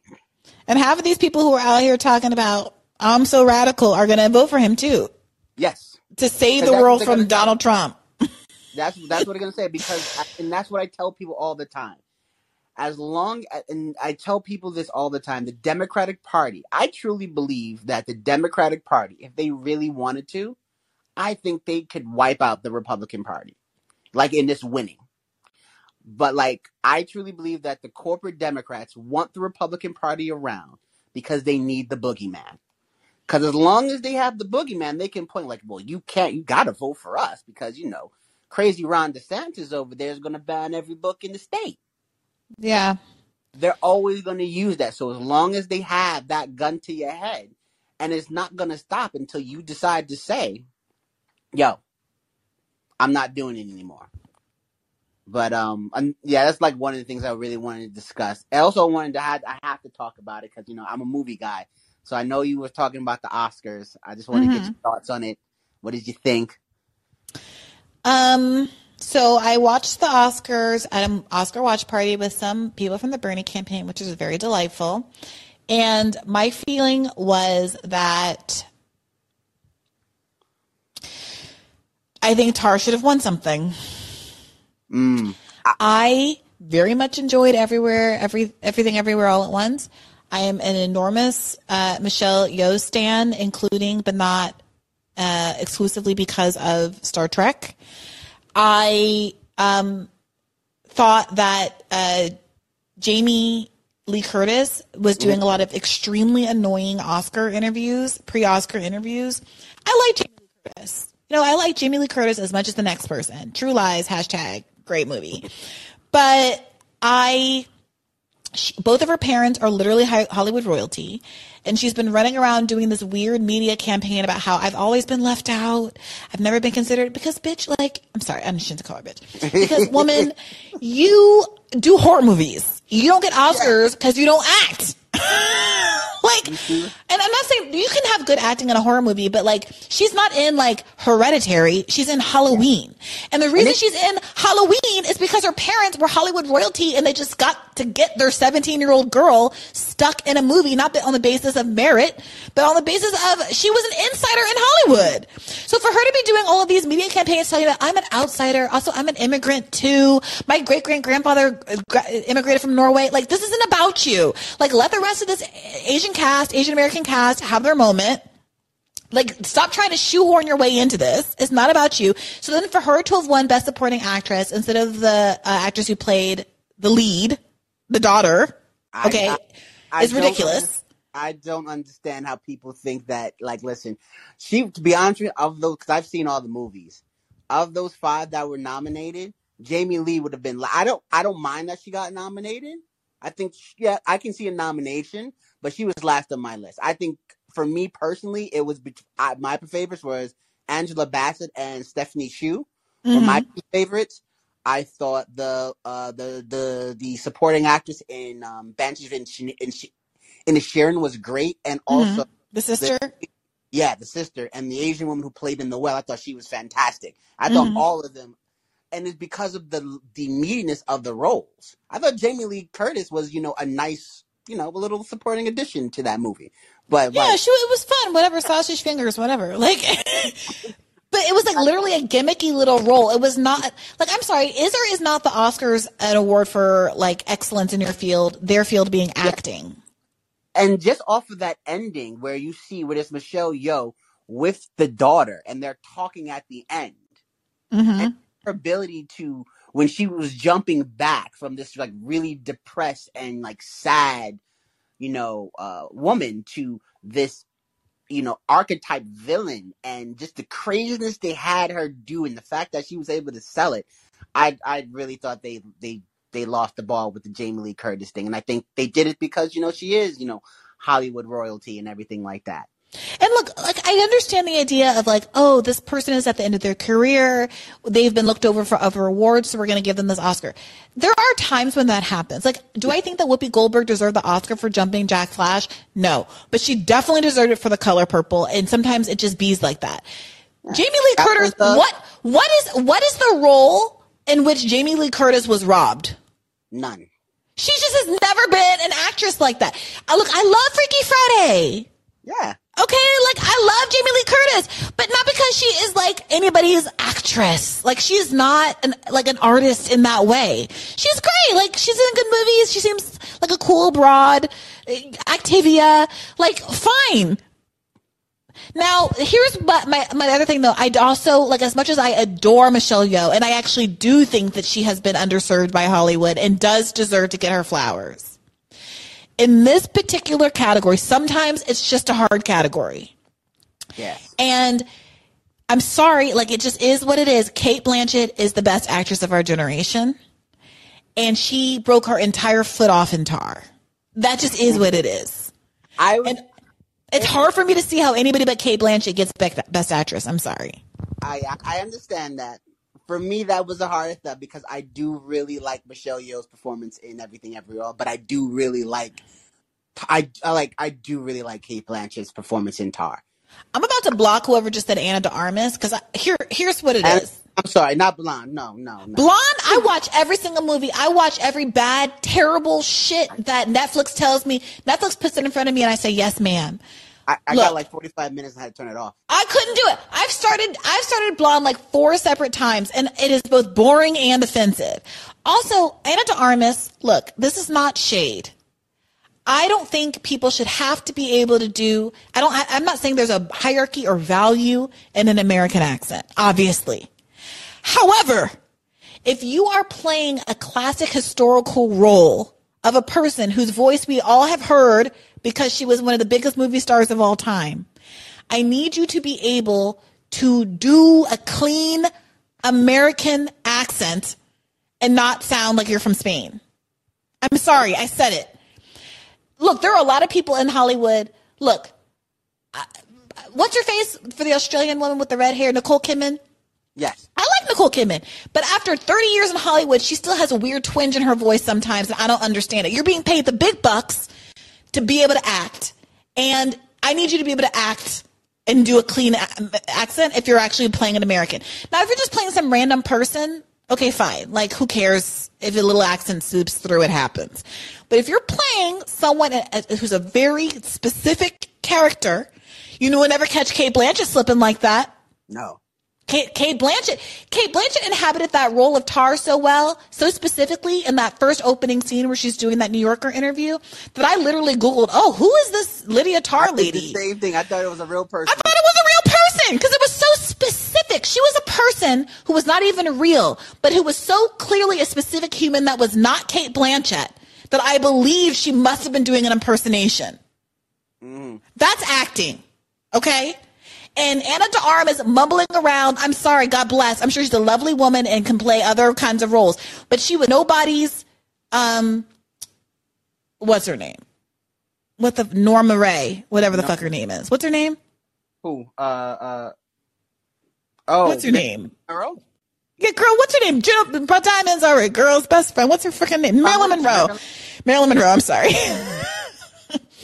She's nobody's Marilyn Monroe. And I haven't even gotten into the body type issues. I'm sorry. She does. The whole point of Marilyn Monroe was that she was extremely voluptuous and busty and hippie. And Ana de Armas is a beautiful woman, but she doesn't. I'm sorry. Everyone who was like, she looked just like Marilyn. I don't know what glasses you have on, but popping on some blonde lace front on somebody does not make them look like Marilyn Monroe. I'm sorry. And that's what, that to me was one of the big issues that I had with that, because first of all, it was Ana de Armas, and I didn't, that was like the one movie I did not see because I just never even heard of it. The actress who got, that everyone was shocked got nominated because no one saw the movie. Wait, which movie? There was this one movie for Best Actress that got some controversy because no one heard of this movie. Was it women, not women talking, not the war one? It was in the Best Supporting Actress, so it was Ana de Armas, Cate Blanchett, Michelle Yeoh, this other woman, and who was the other one that got nominated? What's her name? Our queen. From Black Panther, Angela Bassett. No, this is Best Actress. Oh, Best Actress. Okay, wait a minute. Let me Google that then. One actress in there that got nominated for this movie that no one ever heard of, but got nominated. It was like a grassroots push because she knew famous people who saw the movie and they pushed for people to, nominate her. And it was like a big thing that the Oscars actually kind of did like a kind of covert look into to see if everything was copacetic with how that whole campaign went around. And because a lot of people thought that, even though I'm not too mad at it because I knew they weren't going to win, particularly when you have Michelle Yeoh and Cate Blanchett. Oh, not Michelle Williams. Michelle Williams. Wait. Also, there's some person named Andrea Riseborough. Yes, Andrea Riseborough. That was the other one. Michelle Williams was the other one, but Andrea Riseborough.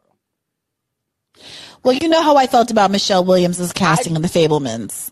I thought them because I wasn't too upset the fact that, because I did believe Viola Davis should have been nominated, and the woman from Till should have also been nominated in that. They weren't going to win because it was going to be Michelle Yeoh or Cate Blanchett. But those three performances, first of all, the Ana de Armas performance and Michelle Williams' performance, I don't care what anyone says. I don't like Michelle Williams. I've never really liked Michelle Williams' performance. I don't get it. I mean, she seems like a nice lady, but I don't get it. I don't get it either. I think my issues with, because she, I believe she's been acting from a very long time, and I think she dropped out of high school and then just went right into acting. And I think that's part of the issue. I don't think she has a lot of experiences outside of just being an actress. I mean, she did suffer the loss of her baby dad, with Heath Ledger. I mean, I feel for her. She's, that's a terrible thing to have to experience. And I think she seems like a nice lady, but I find her to be so boring. She was boring as Norma Jean too. Yes. I find her existence to be boring. I find her face boring. I find the words that come out of her mouth boring. She is the opposite of Cate Blanchett. Cate Blanchett is all cheekbones and one arched eyebrow and a little twitch of a pinky finger and just transatlantic accents and shoulder pads and I. And Michelle Williams is all, hi, let's go to Costco today. Mm-hmm. And like, I think the last thing I would say about the Oscars, one of the things that, because these are the most, this is kind of go back to the Oscar So White. And a lot of time that Oscar So White gets placed on the above the line awards. So your directors, your actors, your supporting actors, everything like that. That no one ever looks at the below the line awards, your cinematographers, your editors, all that type of thing. Because when you watch cinematographers, there has never been any person of color to win Best Cinematography. Didn't Pan's Labyrinth? I thought Pan's Labyrinth got a bunch of firsts for stuff for people of color. Okay, I'm going to say something that people are going to probably get a little mad at me, particularly if you're of the, Hispanic or... Oh, well, okay, buckle up. Ana de Armas, she white. Isn't she from Spain? I'm sorry, I thought she was like literally from Spain. Isn't she from Spain? She's Cuban, I believe. She's Cuban. Oh, my bad. I'm sorry, she white. Okay. Because I didn't know that. I thought she was from Spain. But she's Cuban, Spanish. She's both. Yeah. I'm like, when I look at some of them, I'm like, if I walk outside and I look at you and it look like you were like you come from any European country, I'm sorry. I mean, obviously Latino isn't a race, so of course there's white Latinos and so she was born in Cuba. Her maternal grandparents migrated to Cuba from Spain, so fully European. Like there's no mestizo in there, just fully 100% immigrated from Europe to Cuba. So, yes, white. Yeah, so that's like my one little controversial thing. But like, I think the last time there was like a black person not like even nominated was Bradford Young, who was like my favorite cinematographer for Arrival. We just had a female nominated in Elvis. She didn't win. But if you look at a lot of these below the lines, like the visual effects, all of them constantly, it's just a lot of just white males.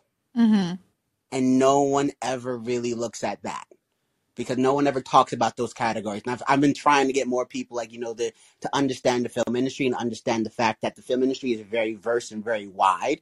And there's like I've talked to a couple of like some of my friends are teachers, so I would go to like the public schools and talk to classes to tell them about all the different options out there. You have sound, you have editing, you have if you're more into finances, there UPMs. There's so many different areas. That you don't necessarily have to be an actor. You don't necessarily have to be a director. There's a multitude of areas. We hope we hope you get one. Is there an Oscar for lighting? Well, it would be cinematography. I would have to be a DP. Okay, Eric, we are rooting for you. Okay. Okay. When you are invited to the Oscars to get your reward, I hope you will consider, I don't know what's going on in your relationship life, or if you want to bring your, mom or your cousin or your sibling or whatever. But if no one else can make it, just know that I will be happy to accompany you. We're rooting for you, Eric. Okay, you have a good one. You too. Keep the faith. We'll take Lysol next, but also my other Ana de Armas hot take, now that we've fully established she's fully white and I won't get canceled for this, is that she also should not have had an accent in Knives Out. Because the whole point was a very significant plot point that she was a DACA recipient. Now, clearly it's possible to be a DACA recipient who lived long enough, who came over still as a minor, but was old enough to like have learned, got your accent from your country that you came from. That's clearly possible. But on the whole, in my experience, DACA recipients, the whole point is that you came over pretty freaking young and they don't have accents, like they have American accents. So that is like a small point, and it's not a clear-cut case the way the Marilyn Monroe argument is a clear-cut case. But I thought it was one of many things that didn't quite pan out for me from a plot perspective in the original Knives Out. Okay. Hit me, Lysol. Oh, Lysol, where'd you go? App froze. Gotta restart. Okay. No worries. We're gonna go to Joel. What's on your mind, Joel?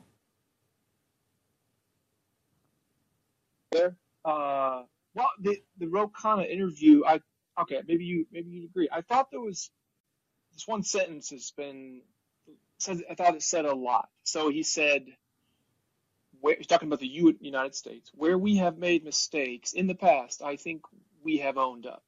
I thought it was telling. Okay, a couple things in it. So I'm going to cite Chomsky a few times. I know I don't agree with him on everything, but on some of his past, coups, he's really, he's one of the really greats in my opinion. Just amazing. Yeah, and so he talks about, biggest crime since World War II. Vietnam War, 2 million civilians dead. So this thing where Ro Khanna says mistakes, it hit on me. It resonated because Chomsky always points out, and historians always talk about, even still sometimes, this was a blunder, or these wars, the blunder, or tactically it was, or even, and I just thought the statement was just so wrong. I mean, just false. I mean, owned up or made right. I mean, so if he's in good faith, if he says that in good faith, I have to say, I think the major difference between someone like Ro, in my opinion, and maybe somebody like, easy person to go to would be like Kasama Suwan. I think it'd be that Ro's got this belief, kind of, that we are a force more good than, or the U.S. military can be a force for good. Still, it's such a, it's almost a stretch for me to even imagine me really saying this time the U.S. military has good intentions, and they're, and I even find, I'd be honest, I find that maybe even Bernie, maybe even to my surprise, Marianne Williamson, this belief that the U.S., I don't know if this, you think maybe not on anything at all, but I thought it was this kind of American belief in America, belief in American exceptionalism is like maybe somewhat of an explainer. And you're only going to get to their position, they'll weed you out.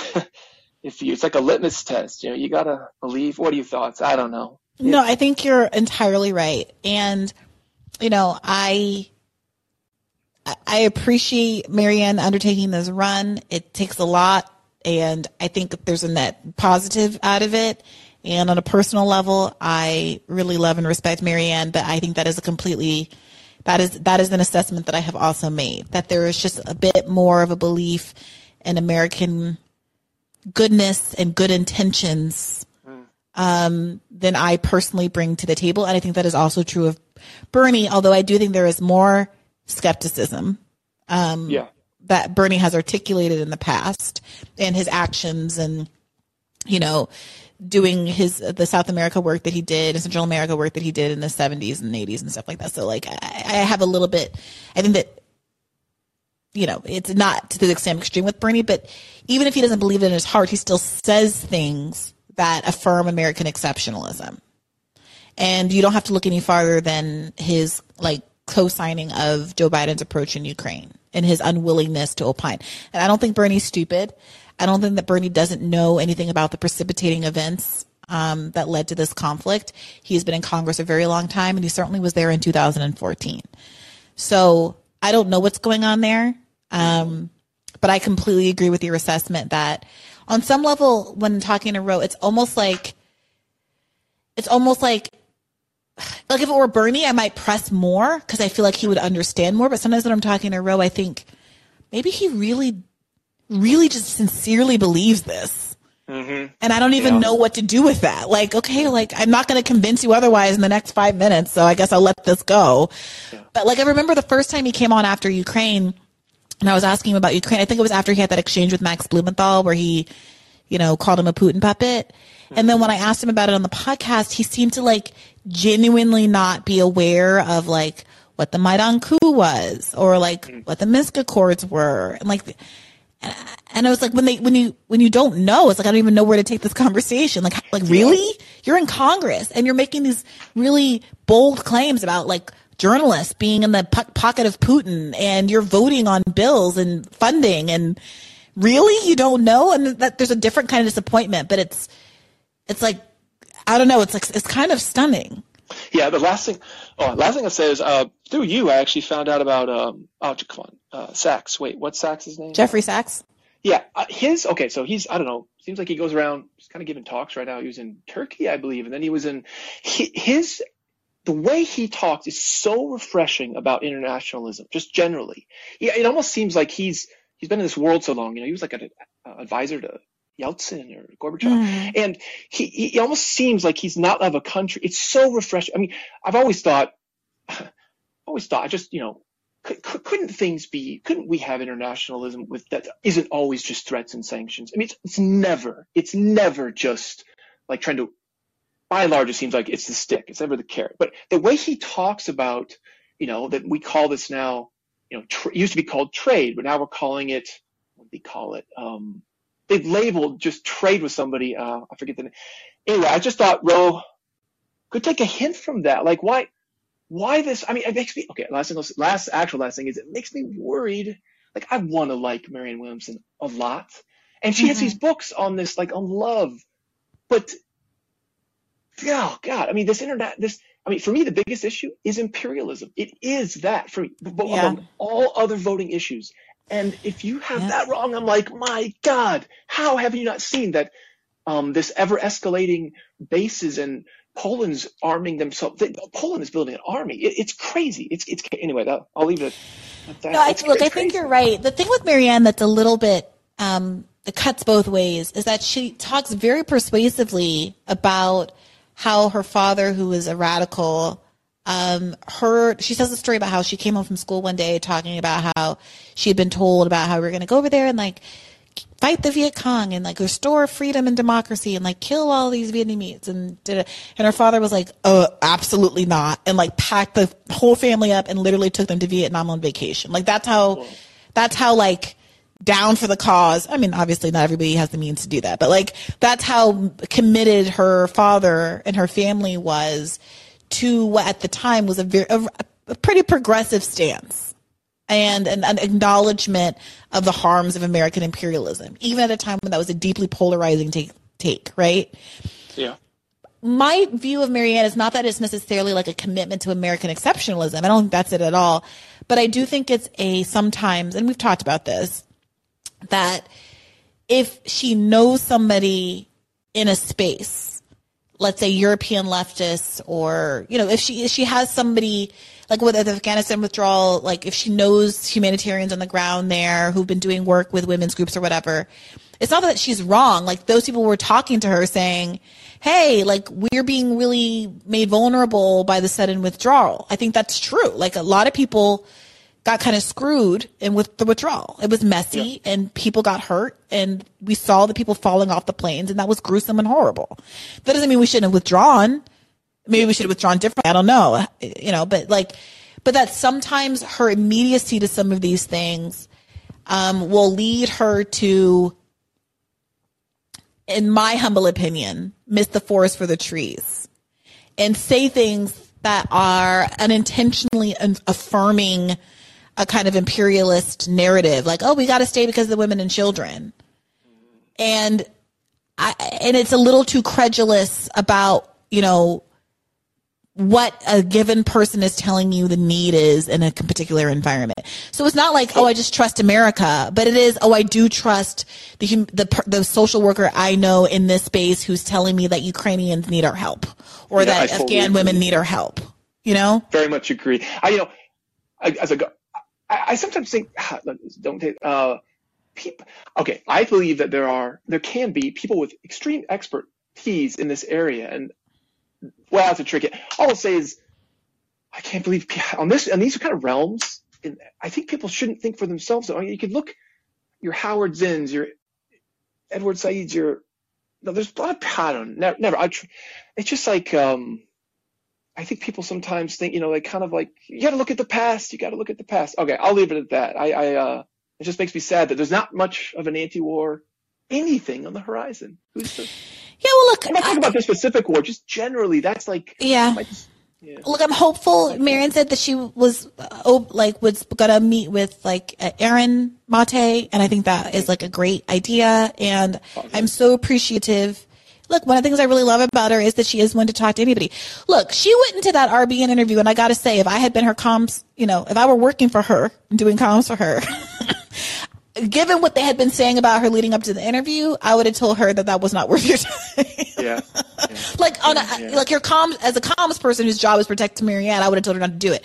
As a journalist, I'm happy that she did it, but like, and so on some level, I respect that she's willing to talk to everyone, and we'll see what comes out of it.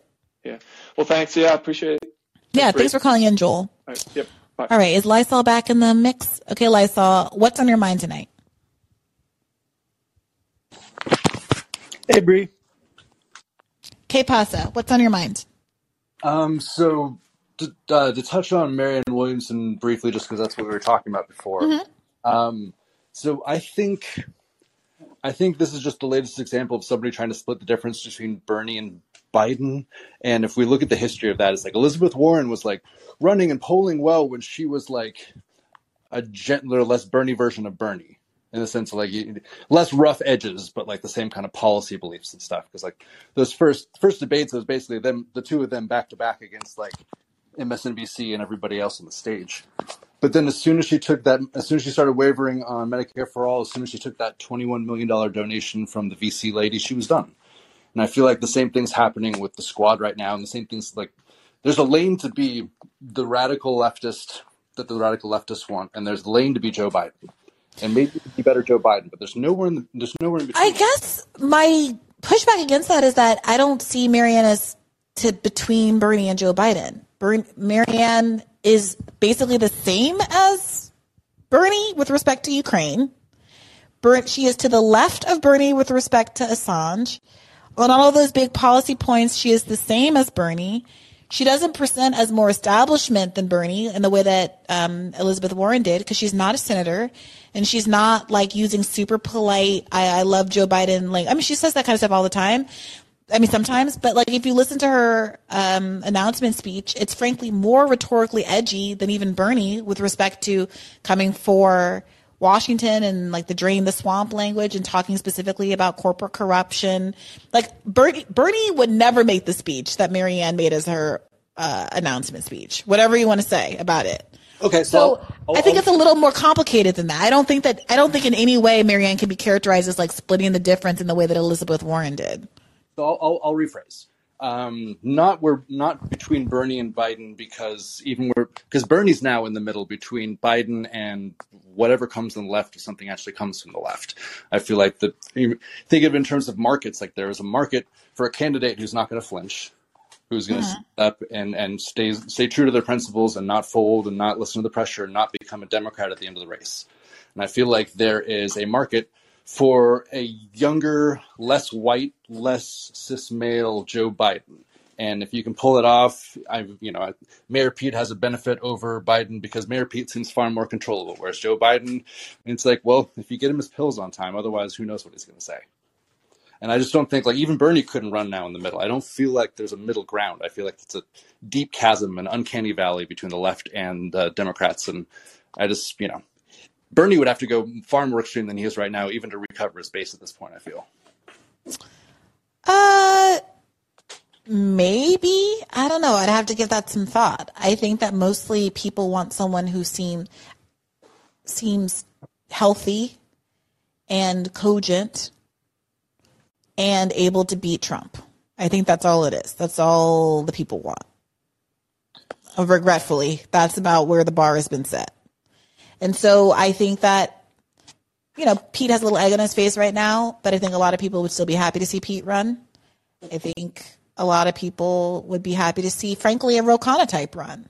I like, not progressives, but I think there's a version of Ro Khanna running where the same way that Pete is like a neolib but gay, and so that seems kind of progressive. Ro Khanna is a neolib but brown, and that seems kind of progressive. Plus, he's got a little Bernie bona fides in his back pocket, and he actually does quite well for himself. Again, not because of progressives, but because liberals see a technocrat who's a smart guy, who went to good schools, who says the right things, who's from a blue part of the country, and, is younger and brown. So I think that's all the people want. That's all. Yeah. I don't think there's that many people in that camp anymore, though. No? I think there's because Biden just won the presidency. You know what I mean? Who are we talking about? I think most Democrats, we know why Biden won. The polls showed because people's biggest priority was beating Trump. So that's what people want. People want someone who is younger and healthier than Biden so they don't have to worry about him, but who can competently beat Trump. And because there are not a lot of people who have really demonstrated that ability, because Democrats keep their bench really short and old and they don't let people and new people in, that's why so many people are willing to rally behind Biden for one more bite of the apple, because there's no one really else who has demonstrated a track record of winning. I think people thought that Bernie could beat Trump, and that's part of why he was able to be so popular. And I think that if Bernie ran again, then many people would also think he could beat Trump. And he would have a good shot of it, except for that the establishment, the DNC won't let him win.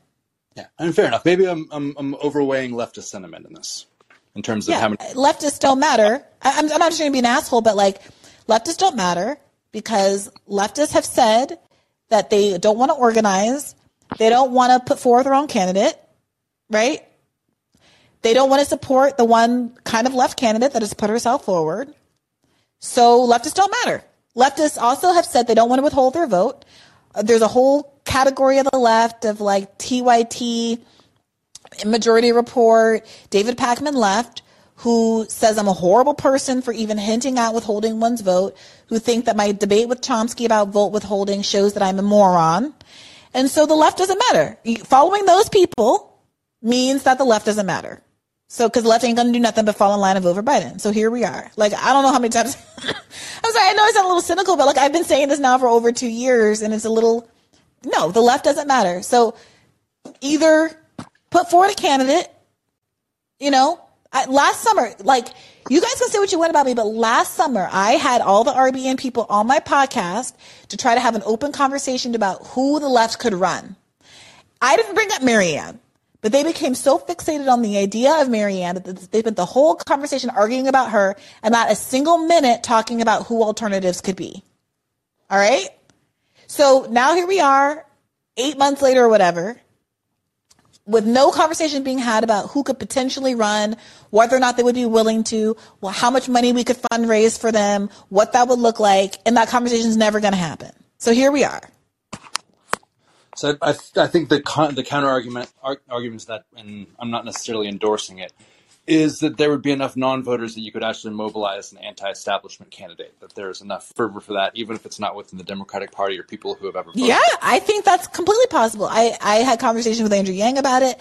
I talked to people about if we did run a candidate, should they run on the Forward Party or what other, I tried to have all these conversations, but tell me right now, Lysol, who do you think would be your dream candidate? And you can't say Kshama for 2 reasons. One, obviously, she wasn't born in America, so she can't do it.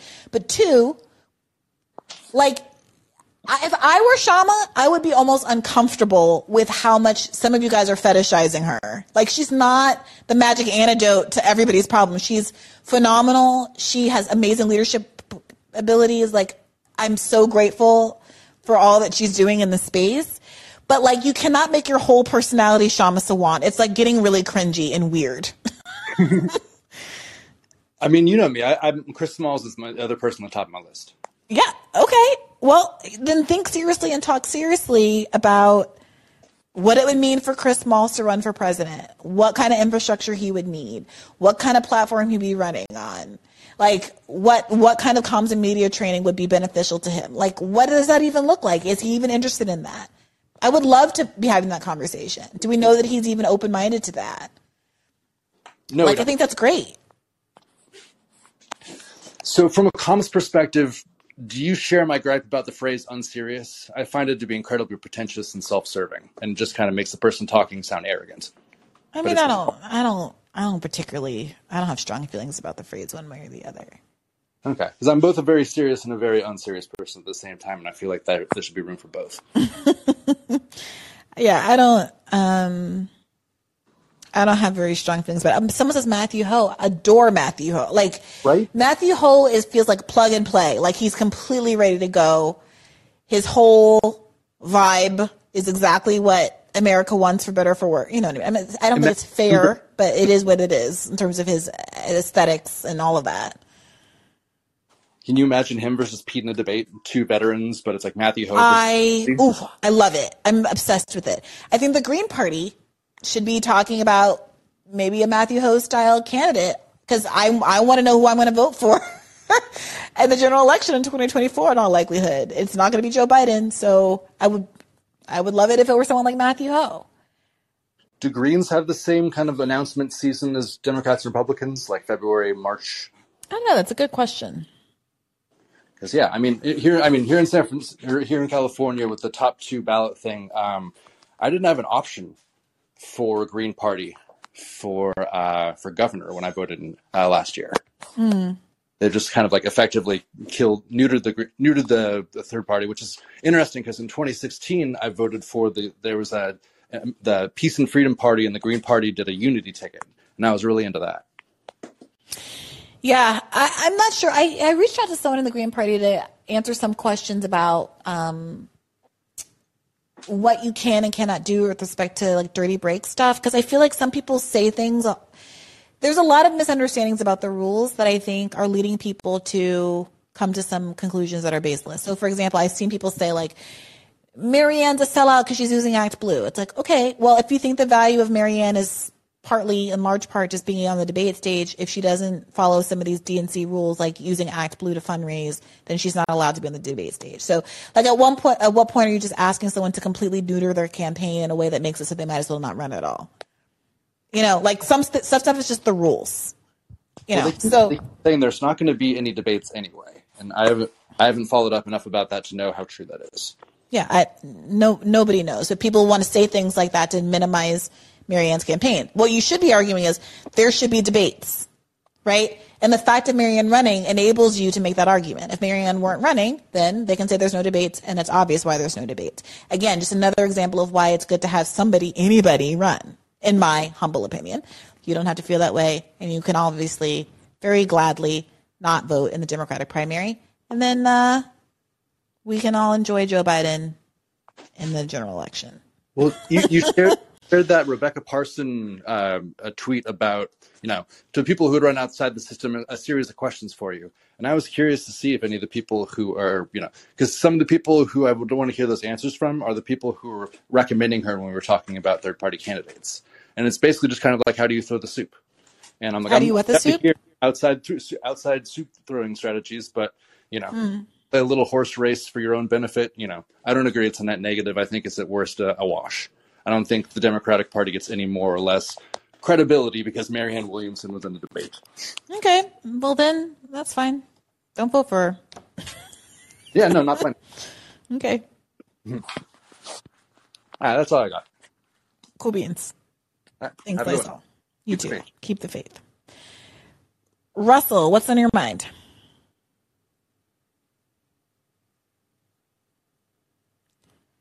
Russell, can you unmute yourself? Bree. Russell.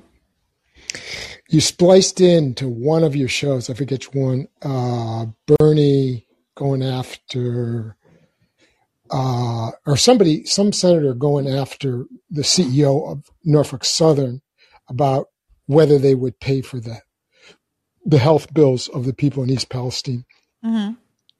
And it made me think back to 2009 when Max Baucus, the senator from Montana, was writing the Obamacare bill with Liz Fowler, the former insurance industry lobbyist. And we were all involved with that because they wouldn't let any single payer people testify. They just didn't want to talk about single payer, and we disrupted the hearing. Under today's rules, we'd be in jail for a long time. And but what Baucus did, so he passed this Romney Care kind of Obamacare instead of even hearing us out on Medicare for all. But one of the things he did was, and I think you know about this because I've heard you mention it, he put in a provision into Obamacare that gave Medicare for all to everybody in this town in Montana, Libby, Montana, that was polluted by a W.R. Grace vermiculite mine that contaminated the town with asbestos, and everybody got really sick. Mm-hmm. And Social Security Administration, after this law passed, actually set up an office there, and everybody who ever lived in Libby and surrounding areas that were polluted got Medicare. So one of the things that the Democrats and Republicans could come together on and do is give Medicare to all the people in that town that were affected by this train derailment. Just, put aside their differences. And it seems like the Republicans are interested in embarrassing the Democrats on this. So put aside their differences and say, okay, we've got this idea of Medicare for all. Let's give it to these people at least. And it would create a nice little model that people could see how it worked. And you don't have to be 65. It's just anybody affected gets it. Mm-hmm. Yeah, I've been talking about this. Crystal's been talking about this. No one's going to do it. So here we are. But why do you think that is? It seems like they're both interested in doing the show and tell thing about helping the people there. But why do you think the Democrats wouldn't do that? Because they're bad people. I don't know, man. I don't know. That would have been an interesting question for Ro Khanna, but I think we could all kind of script his answer. He said something like, "Oh, I don't know about that, but I'll have to look into it." Well, the other thing, the more interesting question is perhaps why isn't Bernie calling for that? That too. And the other thing is, I heard Barbara Lee on Democracy Now! Today, and I wanted to get your thoughts on the Senate race, but also it's interesting that they did not ask her. I mean, she was the one person, I think, who from the beginning voted against military action after 9/11. And but now she's folded into, send them $100 billion. Let's go kill some people. And they did not ask her about that. And I'm wondering your thoughts on that race and her candidacy. I don't know much about it as of yet. I probably would have said Katie Porter. I think I have a most respect for Barbara Lee not voting for the authorization use of military force. But, there's only so long that you can kind of rest on that courageous moment from 20 years ago, And I would have said Katie Porter seems like the most progressive person in the race so far, but, she just got back from her Israel trip talking about how Benjamin Netanyahu is making some really good points. So who knows, who would be the best? I don't know. I'm inclined to still probably say Katie Porter just because she has been able to use having a national platform to really bring a spotlight to some pretty significant, democratic socialist, kind of moderate social safety net policies that are the norm in every other developed country in the world. And I guess in the world of incrementalism that we live in, that's better than nothing. And she seems the most competent at advancing those ends. Barbara Lee has been around for a very long time. And apart from that AUMF vote, I don't really know what her legislative record is or her record of bringing attention to issues is. And Katie Porter does seem to have been a demonstrated fighter, and who also is younger and maybe has some longer legs in terms of national politics in the future, which might be interesting. Again, she's not the hero that I would pick, but I am of the view that having more at least left-leaning people in these kind of national contests is a net benefit. So again, Marianne's not perfect. Katie Porter's even farther from perfect in my view, and on and on and on. But if I had to pick a Democratic primary race in 2024, that's like Buttigieg, Amy Klobuchar, and Biden versus Ro Khanna, Marianne, and Katie Porter, like I would prefer it to be the latter. So I guess I would say I would still be rooting for her, but it's hard to root for her given, this latest news cycle about her Israel trip. So I don't know. What do you think? Well, I'm just no on the Democrats totally. So I Do you live in California? I don't. I'm in West Virginia, but it's sort of the opposite. But I just it's really very difficult. But I'm a big fan of Medicare for all. I think Bernie just has totally put it to the side. He said he's not going to hold hearings on it, even though he's head of the HELP committee. And he could easily hold hearings on it to bring attention to the needs of the American people. So I can't say that I'm despondent, but I think we have to somehow try and move beyond the Democratic Party and build something outside of it that's new. And I just don't know exactly how that's going to happen or where it's going to come from, but I'm hoping that it does. I agree. It's just, I don't know, like it's pretty disappointing that 8 years after 2016 and 4 years after 2020, like seeing how all the mistakes that were made in 2016 in terms of shutting down the Bernie org, seeing that kind of repeated in 2020, being in the middle of the pandemic, having no left consolidation, no sense of community in like left political sphere building towards something.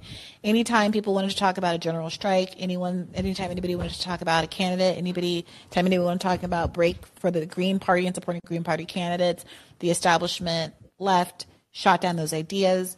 DSA, there's a lot of good people in DSA, but has not shown any real leadership here.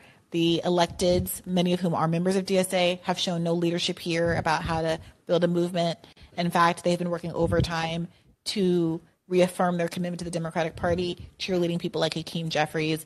And, what's frustrating is that it feels like we were in a moment where a lot of things could happen that would set us up better to having more power in this moment and more direction and focus. And that's exactly why Force the Vote, I'm sorry, continues to be such a disappointment, because it was emblematic of both the energy that exists to do something different and also the energy that exists within the left itself to shitting on anything that even has the possibility of changing the patterns that we've been locked into for so many years. Yeah, well, one of the trouble I get into with Democrats, the dwindling number of Democrats in West Virginia, is to talk about the war, because they've now become a war party. And I went to the anti-war march on the National Mall, and I talked to I actually interviewed maybe 20 just regular people who showed up. And it was, if you put aside all the atmospherics and the commotion that was surrounding it, there was just regular people, right, left, and center, who said, we just have to stop this. There was one guy in particular, he made signs that read negotiate, and it was spelled NEGOSHEATE. And I said, what's that about? He said, our leaders are like children. You have to spell it out as if it sounds. And he said, get a hotel in Costa Rica and stick these two people in there. And each of them comes up, that's what negotiation's about. You have face-to-face and stop the killing. So uniformly, it was really interesting. There were people, there was like one guy, and I saw the Rachel Maddow thing afterwards where she says, oh, there's a bunch of Russian flags and Proud Boys and Charlottesville people. And there were the one guy, the most prominent guy with the Russian flag, had like a red face mask on, so you couldn't see his face, with a hammer and sickle across his mouth. And Maddow played this piece. So I don't know where these people are from, and I'm sure there are Russian supporters there, but for the most part, it was pretty amazing. Left, right, unite against the war. I thought it was very positive. Yeah, I'm sure that it was. And I think that Rachel Maddow's piece was ridiculous. Yeah. That's one of my disappointments with Marianne's foreign policy perspective, is partly because not only do I think it's the right thing to do to be more strongly taking an anti-war position, I just think it's politically expedient.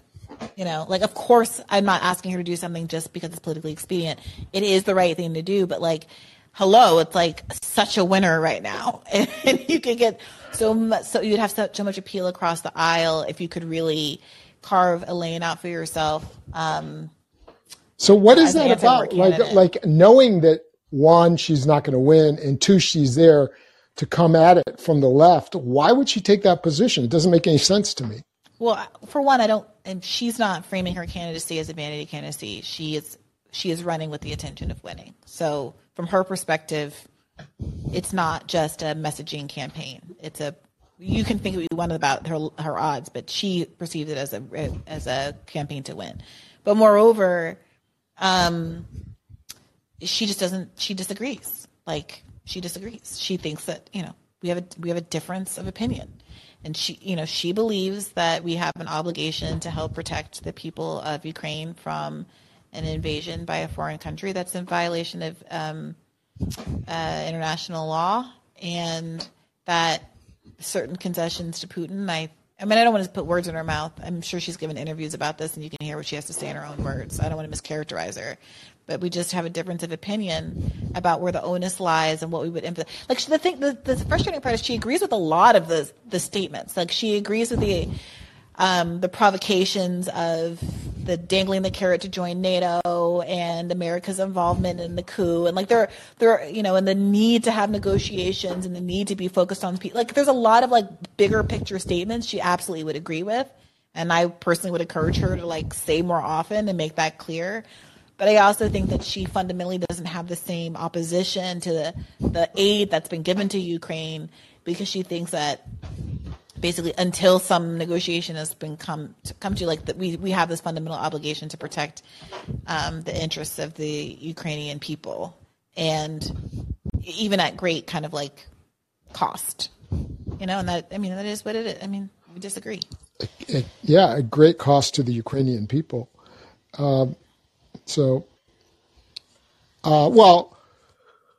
Thank you, Bree, for keeping these lines open, because obviously you have a big following, and out of the big following, hopefully something will come of it.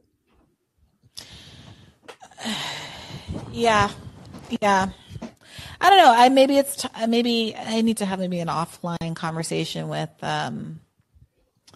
Shama, maybe some others about what can be done, because I see people saying well, Brianna, obviously the Democratic Party is dead. Why are you still trying to work with the Democratic Party? I'm not trying to do shit. I'm not running for president. And I think that you guys, I don't know how many times to say this. I'm really kind of honestly exhausted of having to repeat myself. So, everyone listen up. Put your ear to the phone. Listen real closely. If you want to completely not use this election in any way, if you think there's no opportunities to be gained by the fact of the election happening, God bless, check out. I'm not mad at you.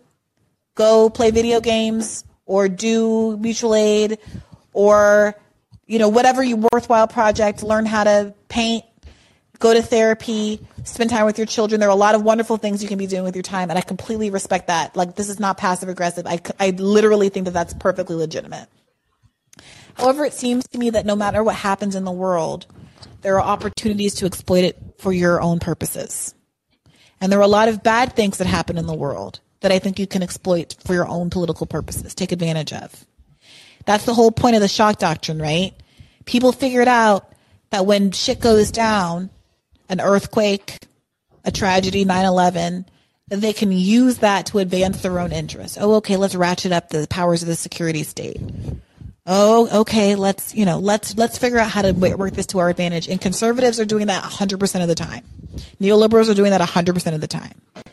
And all I'm saying is that with or without our paying attention to it, there will be a primary election. There will be a general election. Those things are happening with or without us. And if you think there's absolutely nothing, there's no way the left can figure out how to get any benefit for itself using those very high-profile events that are going to define politics for the next 2 years, then sit it out. I get it. Sit it out. But you don't have to play. You don't have to play video games. You can actually engage it. One of the things I learned from this anti-war rally was there are a lot of young people there, and there's a group that came down from Philadelphia. They have some kind of study club that studies Du Bois and Martin Luther King, and they were about 20 of them. And there was young people from New York City who came down who were wearing T-shirts quoting General Smedley Butler against the war, and they started a group called Necessary Dissent. So out of all that activity, and I think that was just like the first pulse of the anti-war movement in the United States, and it will continue to grow. But out of all that activity will come new groups of leaders who will engage in political activity and move the ball forward. Like, Nick says this all the time. Ironically, Nick talks all the time, or he used to at least, about how much volunteering for the Bernie 2016 campaign and knocking doors radicalized him and helped make him the man that he is today.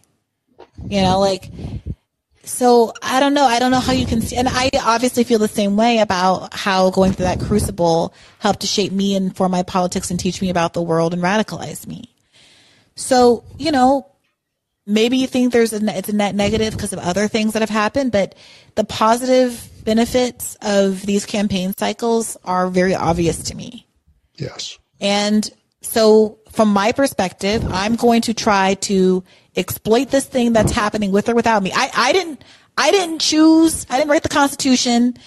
I didn't select the electoral cycle. I didn't make it a 4-year term. I didn't do any of that. That's not my fault. Don't put that on me. But these things are happening. Like, I didn't do it. Like, you guys are acting like I recruited Marianne. Like, she chose to run. Like, these things are happening with or without us. Like, I couldn't tell her to stop. I couldn't tell her to go. Like, I had no control over the situation. I don't work for her. Like, I don't know what to tell you guys.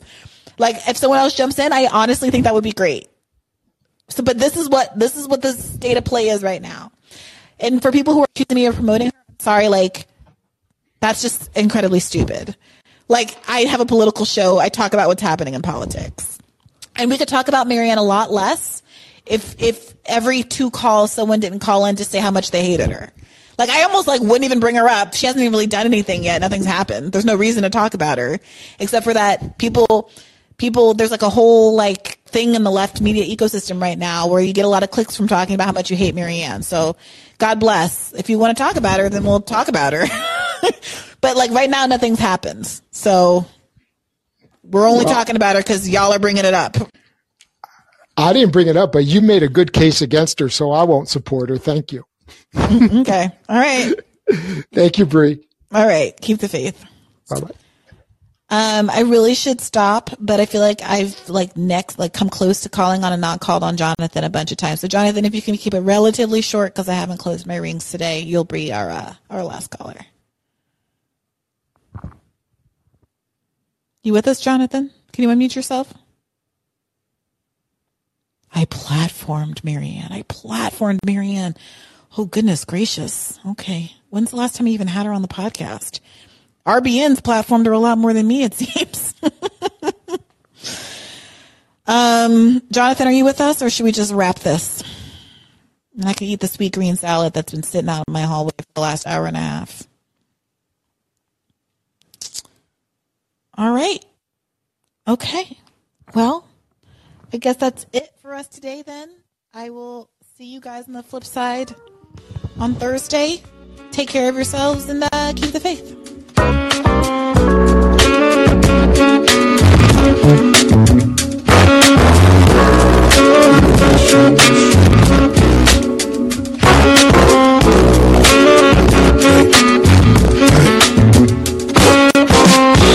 Wish I was a lion in the tall grass. Wish I had a pilot on a podcast. Wish I had a strong donkey that can holler ass and travel with portable speakers playing bars, scams. Wish I had $1 million. I wish I had $1 million hours. I wish I had 1 million problems. That way I couldn't pinpoint all 1 million outcomes. I wish I found a genie lamp. I wish them girls gave me them shit like Beaver Man. I wish I was a comedian, late night sitcom syndicated on TV Land. I wish this well had water in it. These kids are spending all my pennies. Focused on my wealth. You can help me wish, but I would rather wish the help was right. I wish. Every time we driving, it feels just like this. I wish. Every time we do it, it feels just like this. I wish. Every time we loving, it feels just like this. It feels just like this. It feels. I wish I had a time machine. Wish I had a better riding skill. Wish that I could speak to giants after climbing up a green stalk that grew on my line to me. I wish that I could spread my wings. I wish that I had 7 limbs. That way I can hold on to everything and laugh when I hear people wishing for better things. I wish I spoke fluent Spanish. Dímelo, dímelo. At least I kinda understand it. Wish that I could